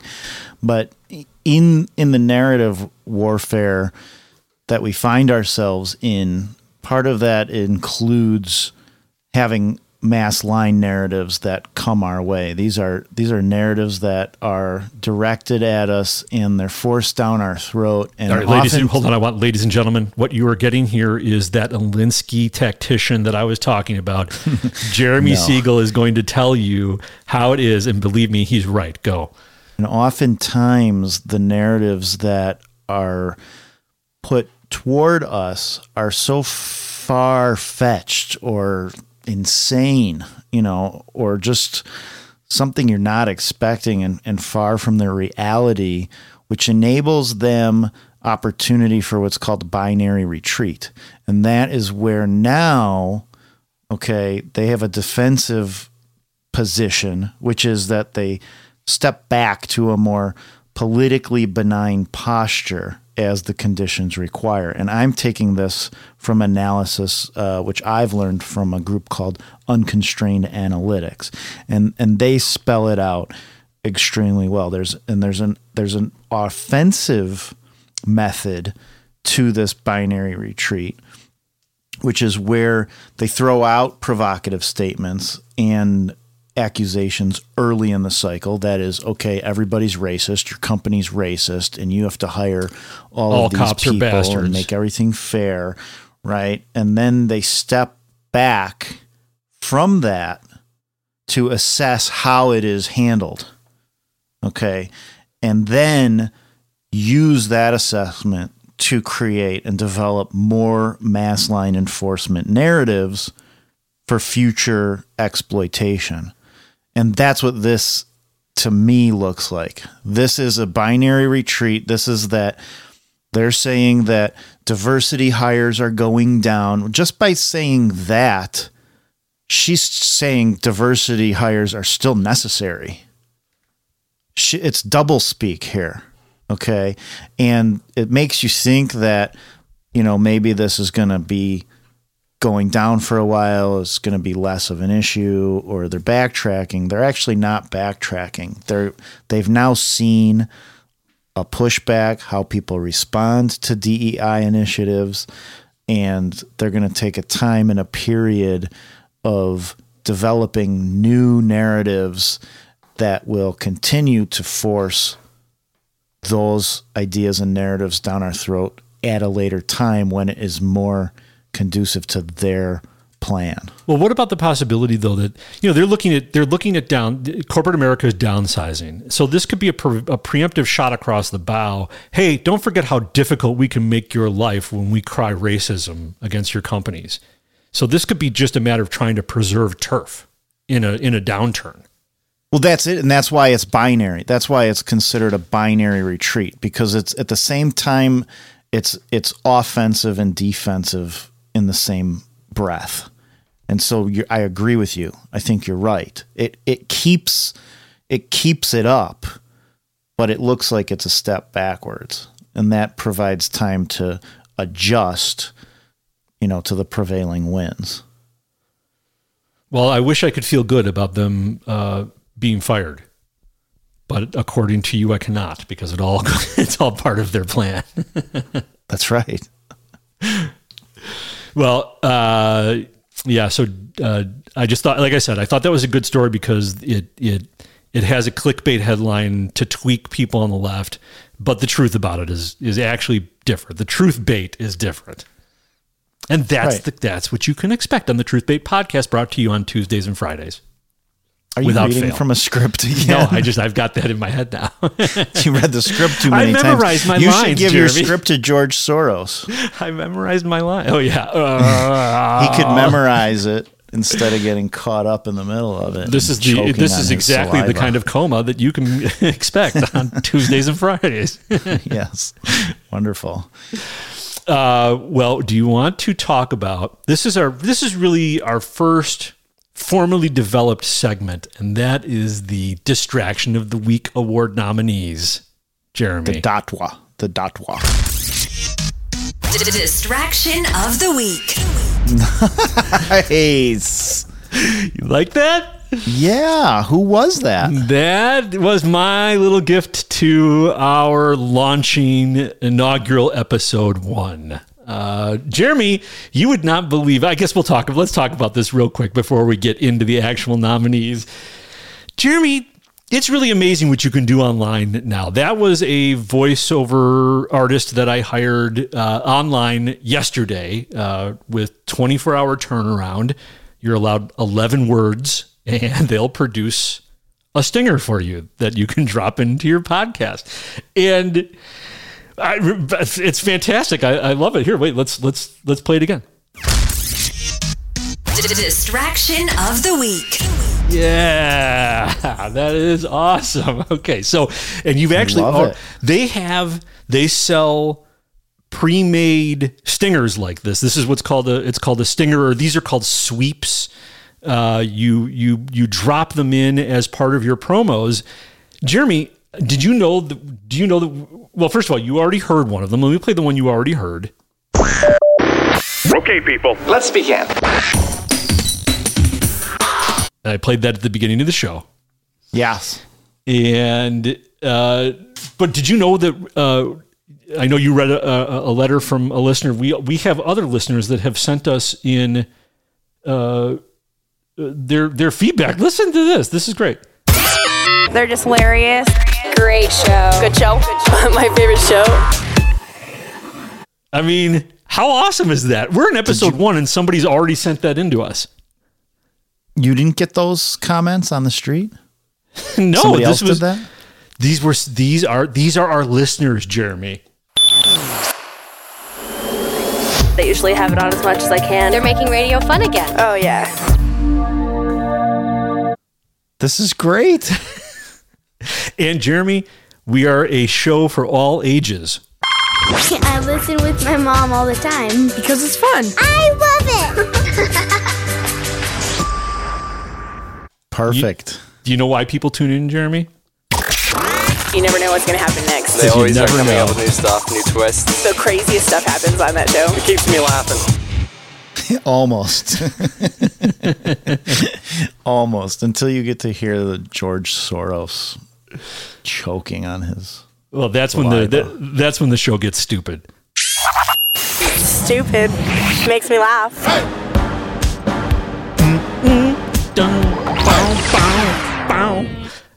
And back to the distraction of the week. That was the distraction of the show, distracting you from the distraction of the week because it is not a fully formed segment yet. And we Jeremy, didn't want you to know. Hold on a second. Let's just think about that for a second, though. You can just buy user feedback, listener feedback. We don't even need an audience, Jeremy. We could just buy the feedback. Which would help with my other idea. Remember, my other idea was that we never release the podcast publicly, but we just keep producing it. And those types of clips would reinforce in our own mind that we do have a great audience out there, even though there is none. There's our audience. Yeah, I find it absolutely fascinating. And again, to me, it related to what we're doing here. Let's think about that for a second. The truth bait is we don't have these people. These people have never heard our show. You can purchase this. So as you're listening to content out there, listener beware. That's right. It could all be fake. But back to the distraction of the week stinger. I love it. Distraction of the week. But now I want to find something to add into that where it's like a man's voice going dotwa, dotwa, dotwa. Dotwa, dotwa! Because it's not a fatwa. It's a dotwa. Well, the first nominee of the first episode, this is the first nominee, goes to our old friends at Code Pink. Oh, I love Code Pink, the ladies in pink. Now, this is a Code Pinko that we've never encountered. Her name is Olivia DiNucci, and she made the clickbait rounds just recently because she confronted President Biden and his wife in a restaurant in D.C. Here. President Biden, I hate to bother you. We need to end this war in Ukraine. We need to push for negotiations. I love that in the background, the giant piece of artwork above Biden's head is a giant sheep, which I think is very poetic and appropriate. She goes on. I hate to bother you, but people are dying. There's no Secret Service to be seen. And we need to end and lift the blockade in Cuba. She's confronted by wait staff, and other people are noticing this online. I'll say it too. All of the wait staff are in masks. I assume it's mandatory. They're all in masks. Everybody dining there is not in a mask. The servants are properly masked. Please take Cuba off the state side from here. Please. He's just trying to have dinner. I hate to bother you. I'll happily leave, but I hope that we push for peace talks and negotiations and take Cuba off the state-sanctioned terrorist list. So take Cuba off the state-sponsored terror list. I hate to bother you. First of all right, Code Pink, all they do is bother people all the time. It's like their whole existence. They're professional protesters. Oh, and she's done this before. Here she is at a Lockheed Martin event sponsored by Politico. Think about that one for a minute. For the mobile. Martin is making a killing off of killing. We're talking about the military budget. 71% of our government dollars go to making them a war profiteer. I mean, I can't disagree with her. No, I'm going to tell you, though, what I think is going on here, since you mentioned there's no Secret Service to be around. It's a setup. This is and this is kind of what Code Pink does best. I mean, how many times have you and I witnessed them coordinating with the Washington, D.C. Police Department, staged arrests. Frequently. And staged arrest bookings. When were we out at the Democracy Spring protest, which was like a corporate AstroTurf protest for democracy that was supposed to be modeled after the Arab Spring? Yeah, they wasted a bunch of money. They wasted a bunch of our money with that. And they had they had a protest in the parking lot of the Capitol building in Washington, D.C.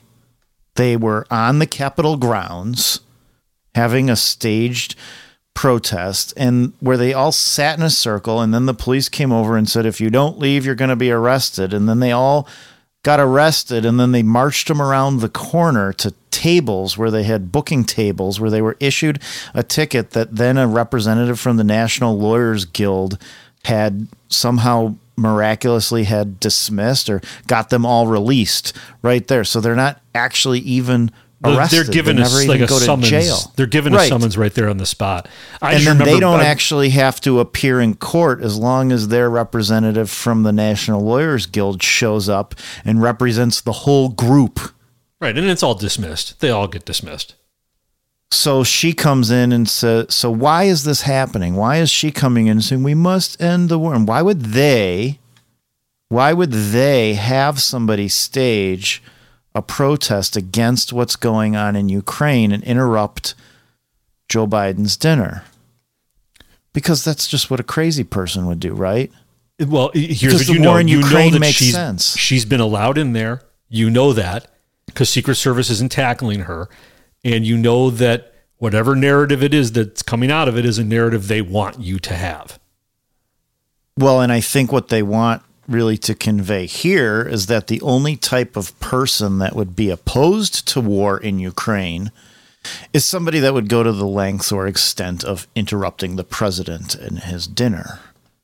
You know, barging into a restaurant. That's a great call, Jeremy. Ladies and gentlemen, that's what I'm talking about. That's that Alinsky brain. Jeremy, you're right.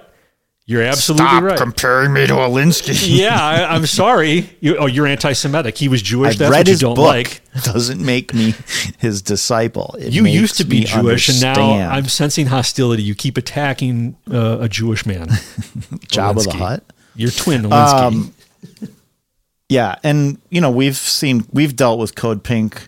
Just to give you a little background on the brains behind Code Pink, if you could call them brains, here's Jody Evans, an interview I conducted quite a few years back in 2012. But this is what Jody Evans, she's a co-founder of Code Pink. She's really the money. She was the original money, I believe. Yeah. You know, anything new is messy. Anything at the edge of chaos, at the edge of chaos, it isn't violent. It's just change. And change isn't violent. But why do we have to say that change is violent? Why do we have to depict that change is violent? We hold so tightly onto the status quo that is violating all of us. It's violating all of us. Nobody gets off free. The amount of poverty we have, the amount of separation between rich and poor, that doesn't serve anyone. We're all violated by that. And so that to be at the edge of possible change, that we all know has to happen. I mean, it's the same thing the Tea Party's about. We're all coming at it in a different direction. This has to change. It is not working. And say, oh my God, that's violent. It's not violent. Change is beautiful. Okay, the same thing the Tea Party's about. This is the same thing identical. conservative and MAGA is about. Yes, we're all about the same thing. Change and transformation. And it's beautiful. At the edge of chaos. Oh, that's like you're going to make me dig up next week clips from the World Government Summit that happened last week where George Soros talks about the exact same thing. He's saying these are not chaotic times, these are transformational times, which I've observed transformational is just a code word for revolutionary, which is what the real word Marxists love. But so let me ask you a question then, Jeremy. Why does Code Pink play along with that? Are they in on that narrative? Do they know that they're being used for that? What's the play for them? Well, they position themselves as an anti-war group, right? Their always protesting, not always, but oftentimes they'll be protesting war. They'll be protesting Israel and Israel's disproportionate attacks when they're bombed by Palestine or Palestinian organizations. And they like to play this role that they're anti-war, which but where have they been for a year? Right. They're not really anti-war, but now we see somebody comes in screaming, end the war in Ukraine, end the war in Ukraine. And like I said, I think that's literally, that lets them continue to position themselves as anti-war. And at the same time, it attaches a connotation to anti-war people, or who else is anti-war right now? President Trump. MAGA people, or people who have America First policies. Really, there's become a divide on the right now, or among the Republican side of things, where the Lindsey Grahams out there are really, they're war hawks with the left, and then there's kind of the other people who have America First ideas that don't want to be involved in war everywhere in the world. Right. So what do we do now that we're on the same page with Susie Benjamin and Code Pink?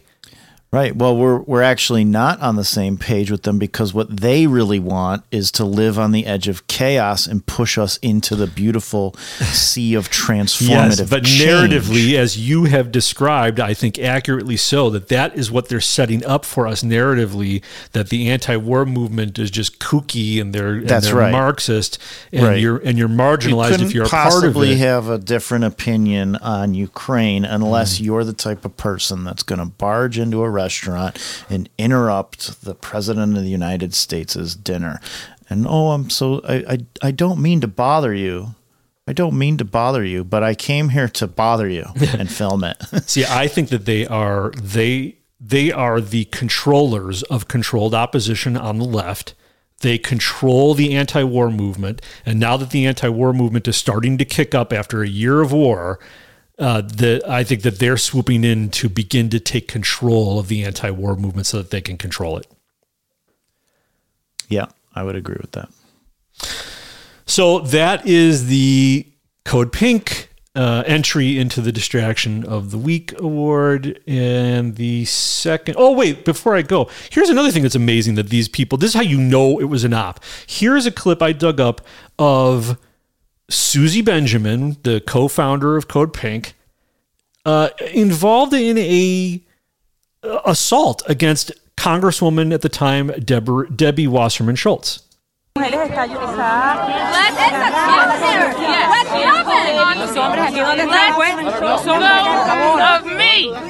So that's Wasserman Schultz. Wow. They're at a podium outside the Capitol, and they're talking about a democracy caucus for Venezuela, and Code Pink was there to protest against this caucus, and Susie Benjamin is holding on to Debbie Wasserman Schultz's arm, and it's causing her pain. It looks like. Please, come in. She's holding her hair. Let's go with it. Mr. Clark, you tell him to stop choking.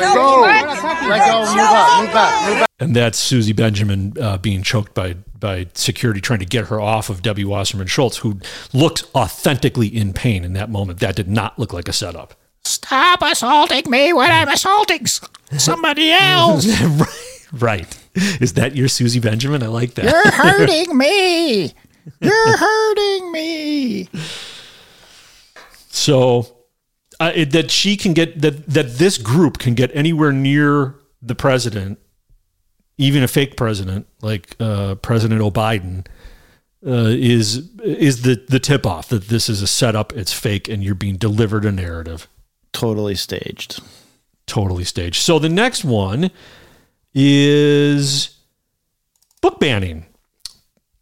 Here's a video that came out of Florida of a teacher it's a black teacher he's using his students as political props to attack DeSantis's fight against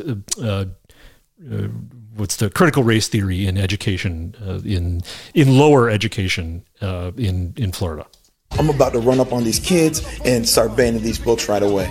Hey, what y'all reading? What you reading? The hate you give, I'm gonna give you something to hate. This book's gone. Say goodbye. I shall not read books. I shall not read books. Books are bad. Books are bad. If I read, it's approved by the feds. If I read, it's approved by the feds.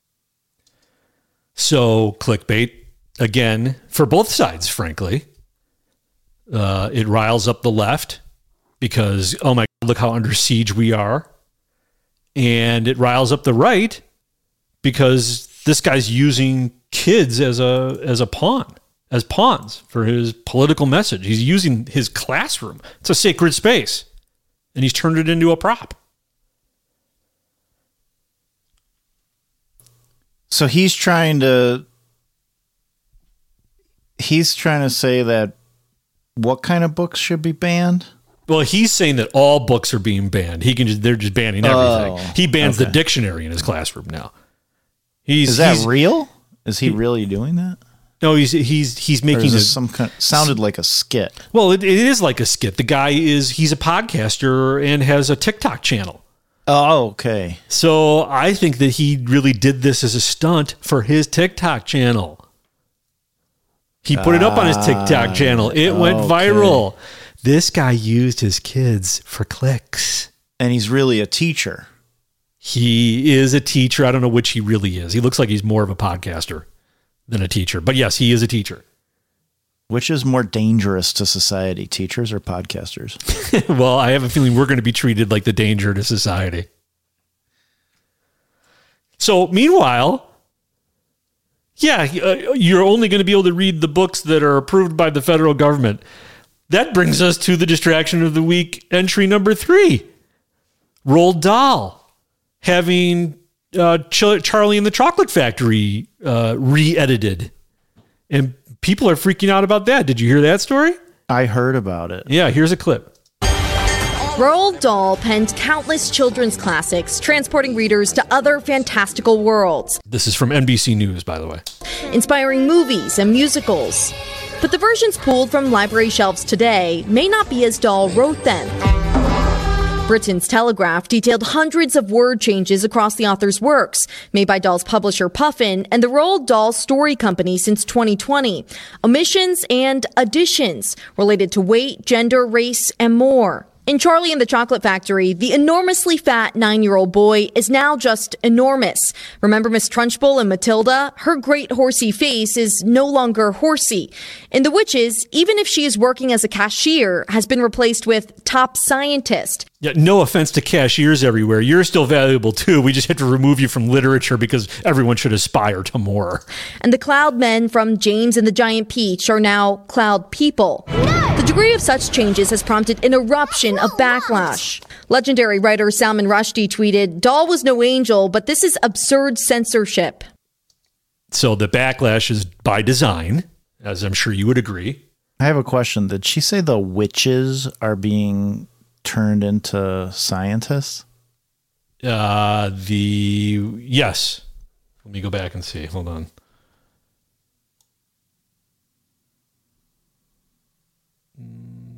In The Witches, even if she is working as a cashier, has been replaced with top scientist. Yeah, cashiers have been replaced with scientists. That's where I was saying, like, what a class warfare.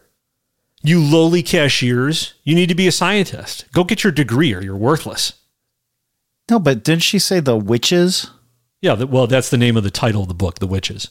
Oh, the book is called The Witches. Okay. I thought she was saying the witches, who are characters, are being turned into top scientists, which would be kind of funny because they're almost like the same thing nowadays. Well, so now that NBC News has raked the muck, here they come to swoop in to let you know this is all totally normal. It's fine. Today, the Roald Dahl Story Company told NBC News reviewing works' language is not unusual. It leaned on a collective focused on inclusivity to ensure that Roald Dahl's wonderful stories and characters continue to be enjoyed by all children today, joining a growing list of publishers and literary estates reevaluating older works. Dr. Seuss Enterprises stopped 6 books from being published in 2021 because of racist imagery. We're not talking about editing or evaluating or ruining a position. This is Christopher Emden from the University of Southern California. He's an education professor. We're looking at how do we make children's literature more inclusive for all children. I have no idea why we have an issue with that. Well, clearly he's never written a book. But how come some books like these get to be rewritten, but then other books like Huckleberry Finn, couldn't you just change some of the language in that? Well, I think this is a slippery slope. You'll be changing language everywhere. But look here. Let's just step back. There's from this a change second. here, right? There's a change. This has gone from banning. We don't have this is. We used to just right. They're not being banned. Right? No, and in fact, the publisher is attempting to keep Roald Dahl's name alive and keep his works in the public sphere. But hold on. We're going to analyze this in a second. But first, let's even just ask the question, why is this story coming out now? What is it that made this story come out now?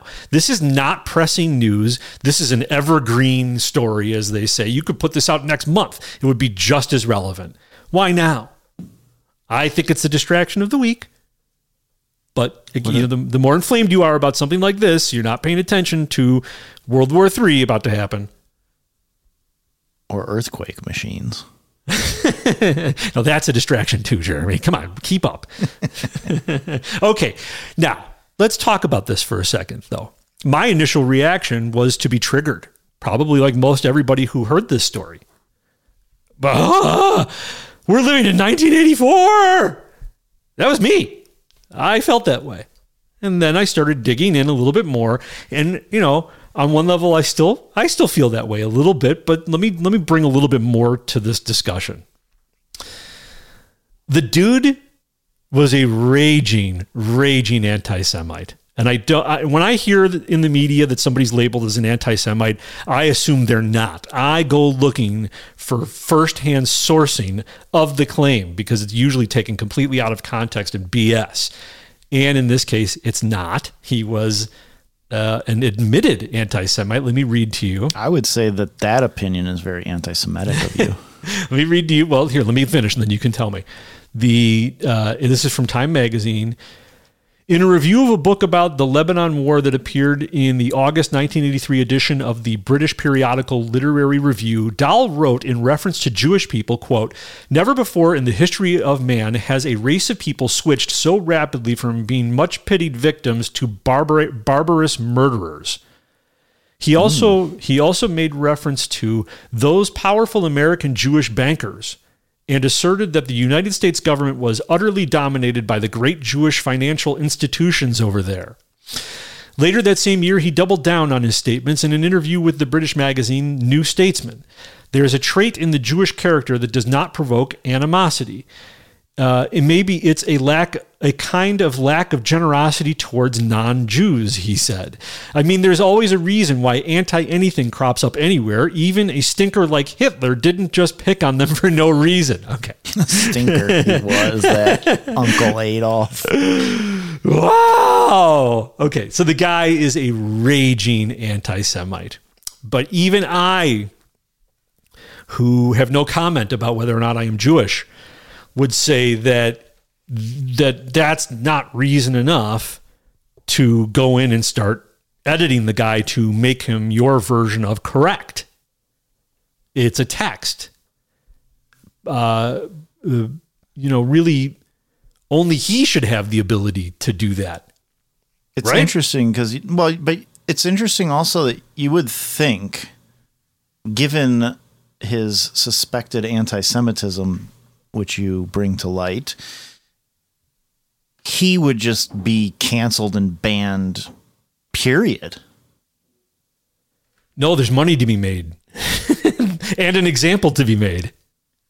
It's almost like he's being given another chance.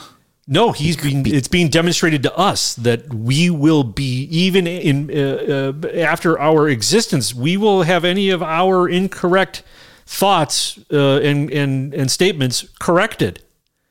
There's no hiding from what they're doing. This is a message to all of us. Is I think they're giving him another chance because he's anti-Semitic instead of just banning him outright. Oh, okay. Well, yeah, you might be right. Because they love to call out somebody for being anti-Semitic, they certainly love lots of anti-Semitic folks like Ilhan Omar and some of the others that are out there who traffic in anti-Semitic language. Yeah, I think it's just because there's a lot of money to be made, so they're going to rehab them. I mean, Michael Jackson was a child molester, but they still play his music because there's money to be made. How long are you going to continue to distract us with this story? Well, not much longer. So I just want to point something out real quick.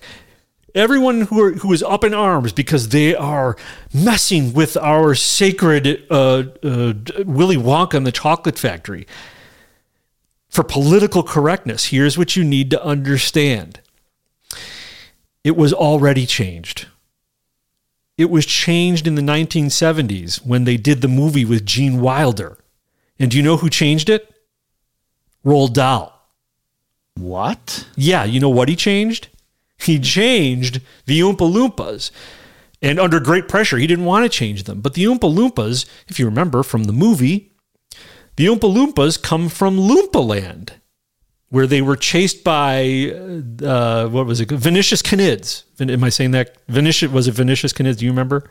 I never saw the whole movie. Swan Gobblers or something. It was a weird, creepy movie, and I only saw parts of it. Okay, well, so they already had forced a change because the Oompa Loompas in the original text did not come from Loompa Land. They were African pygmies. What? Yes, they were. And the illustration was like these, they looked like little black children frolicking in Africa. And in the narrative was basically this, that he didn't rescue them from Loompa Land and bring them back to his factory. He rescued them from Africa and brought them back to his factory to work. So that would make them slaves, wouldn't it? Well, that's the implication. I'm not so sure that that's the case. I mean, I think that people of the day thought, why would you want to be in the bush eating grubs? That's no kind of life. They just thought that bringing you to civilization was doing you a favor. I don't think the impetus was to make them slaves or to make a message about slavery. It certainly was a message about, your primitiveness versus our civilization. That's now. Sure. Well, I bet you now they'll change it back so they could show how great it is to eat bugs. Right. That's exactly right. They weren't primitive. They're living on the edge of chaos and the beautiful transformative future that we're all heading to together. So you want to know what else I dug up on Roald Dahl? This is actually interesting. I had no idea. The guy was a spy. Did you know the guy was a spy? No. Yeah, a spy for Britain against the United States. In 1939, there's a lot of those, by the way. In 1939, he joined the Royal Air Force at the beginning of World War II. While piloting an aircraft, he crash-landed and was severely injured.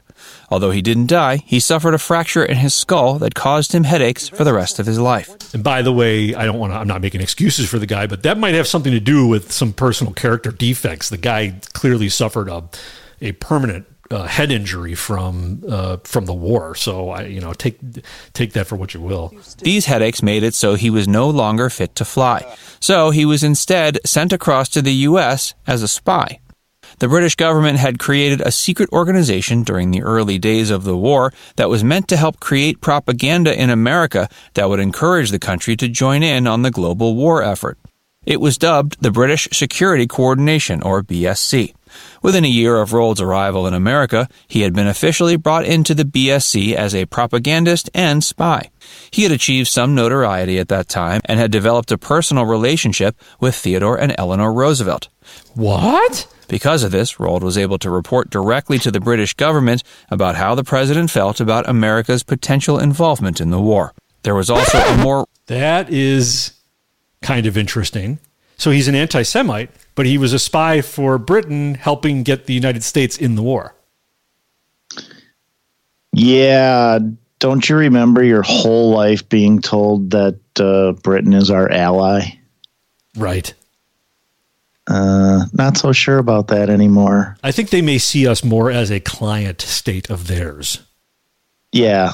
Pretty sure they want to own us again. And they still use spies.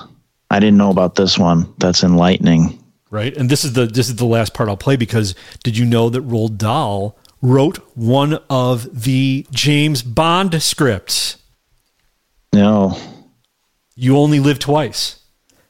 And listen to this. The role is basically made for him. He wrote himself. There was also a more raunchy side to his life as a spy, which made him the perfect person to script the James Bond film You Only Live Twice many years later. Like James Bond, Roald wasn't just a spy, but an unmatched womanizer. With his height, charm, and velvety voice, he had many sexual liaisons during his years as a spy. Jeremy, you have a velvety voice as well. Oh, don't ever talk to me like that, on or off this show. Jeremy, listen to the rest. He was able to seduce the wives of women in power and then report back to the British government whatever information they let spill during pillow talk. It gets better. In addition to gathering information, he was also able to implant many of these women with the ideals of the BSC, and they would then echo them to their powerful husbands over breakfast the next morning. So, yep. A spy. Well, so I think they should pull all of his books right now. Yeah.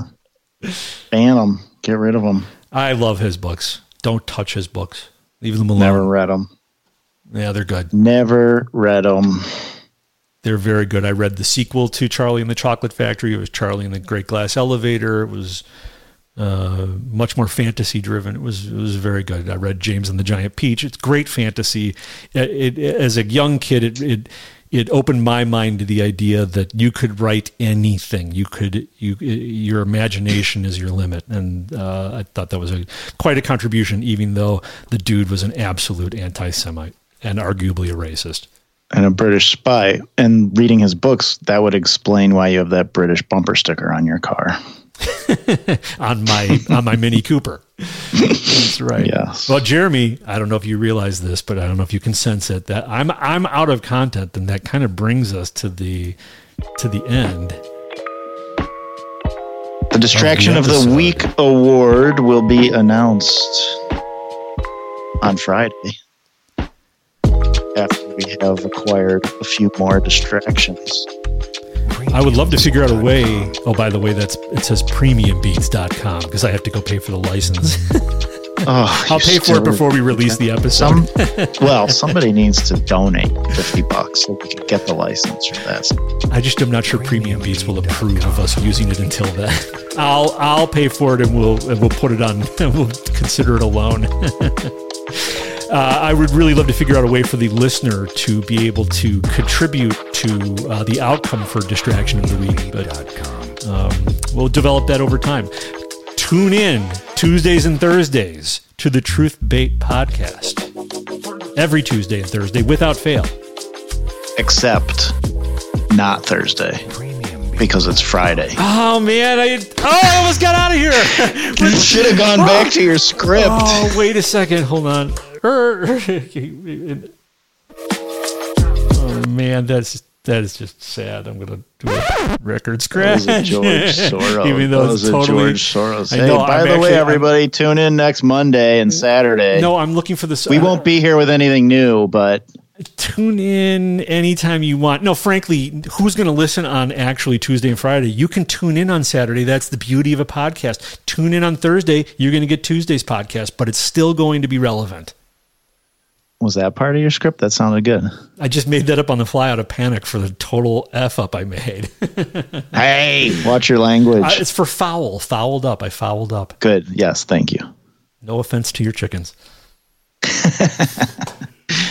All right. Well, yes. Tuesdays and Fridays. I'm going to be doing the broadcast on Thursday, but apparently Jeremy won't be joining me till Friday. Well, that'd give me time to catch up because you're always so far ahead of me. Thank you to everybody for listening. And thank you to Chris for writing in. Yes, we need more of that. More feedback, more citizen sponsors. All right. And now, back to the sea of clickbait with you all.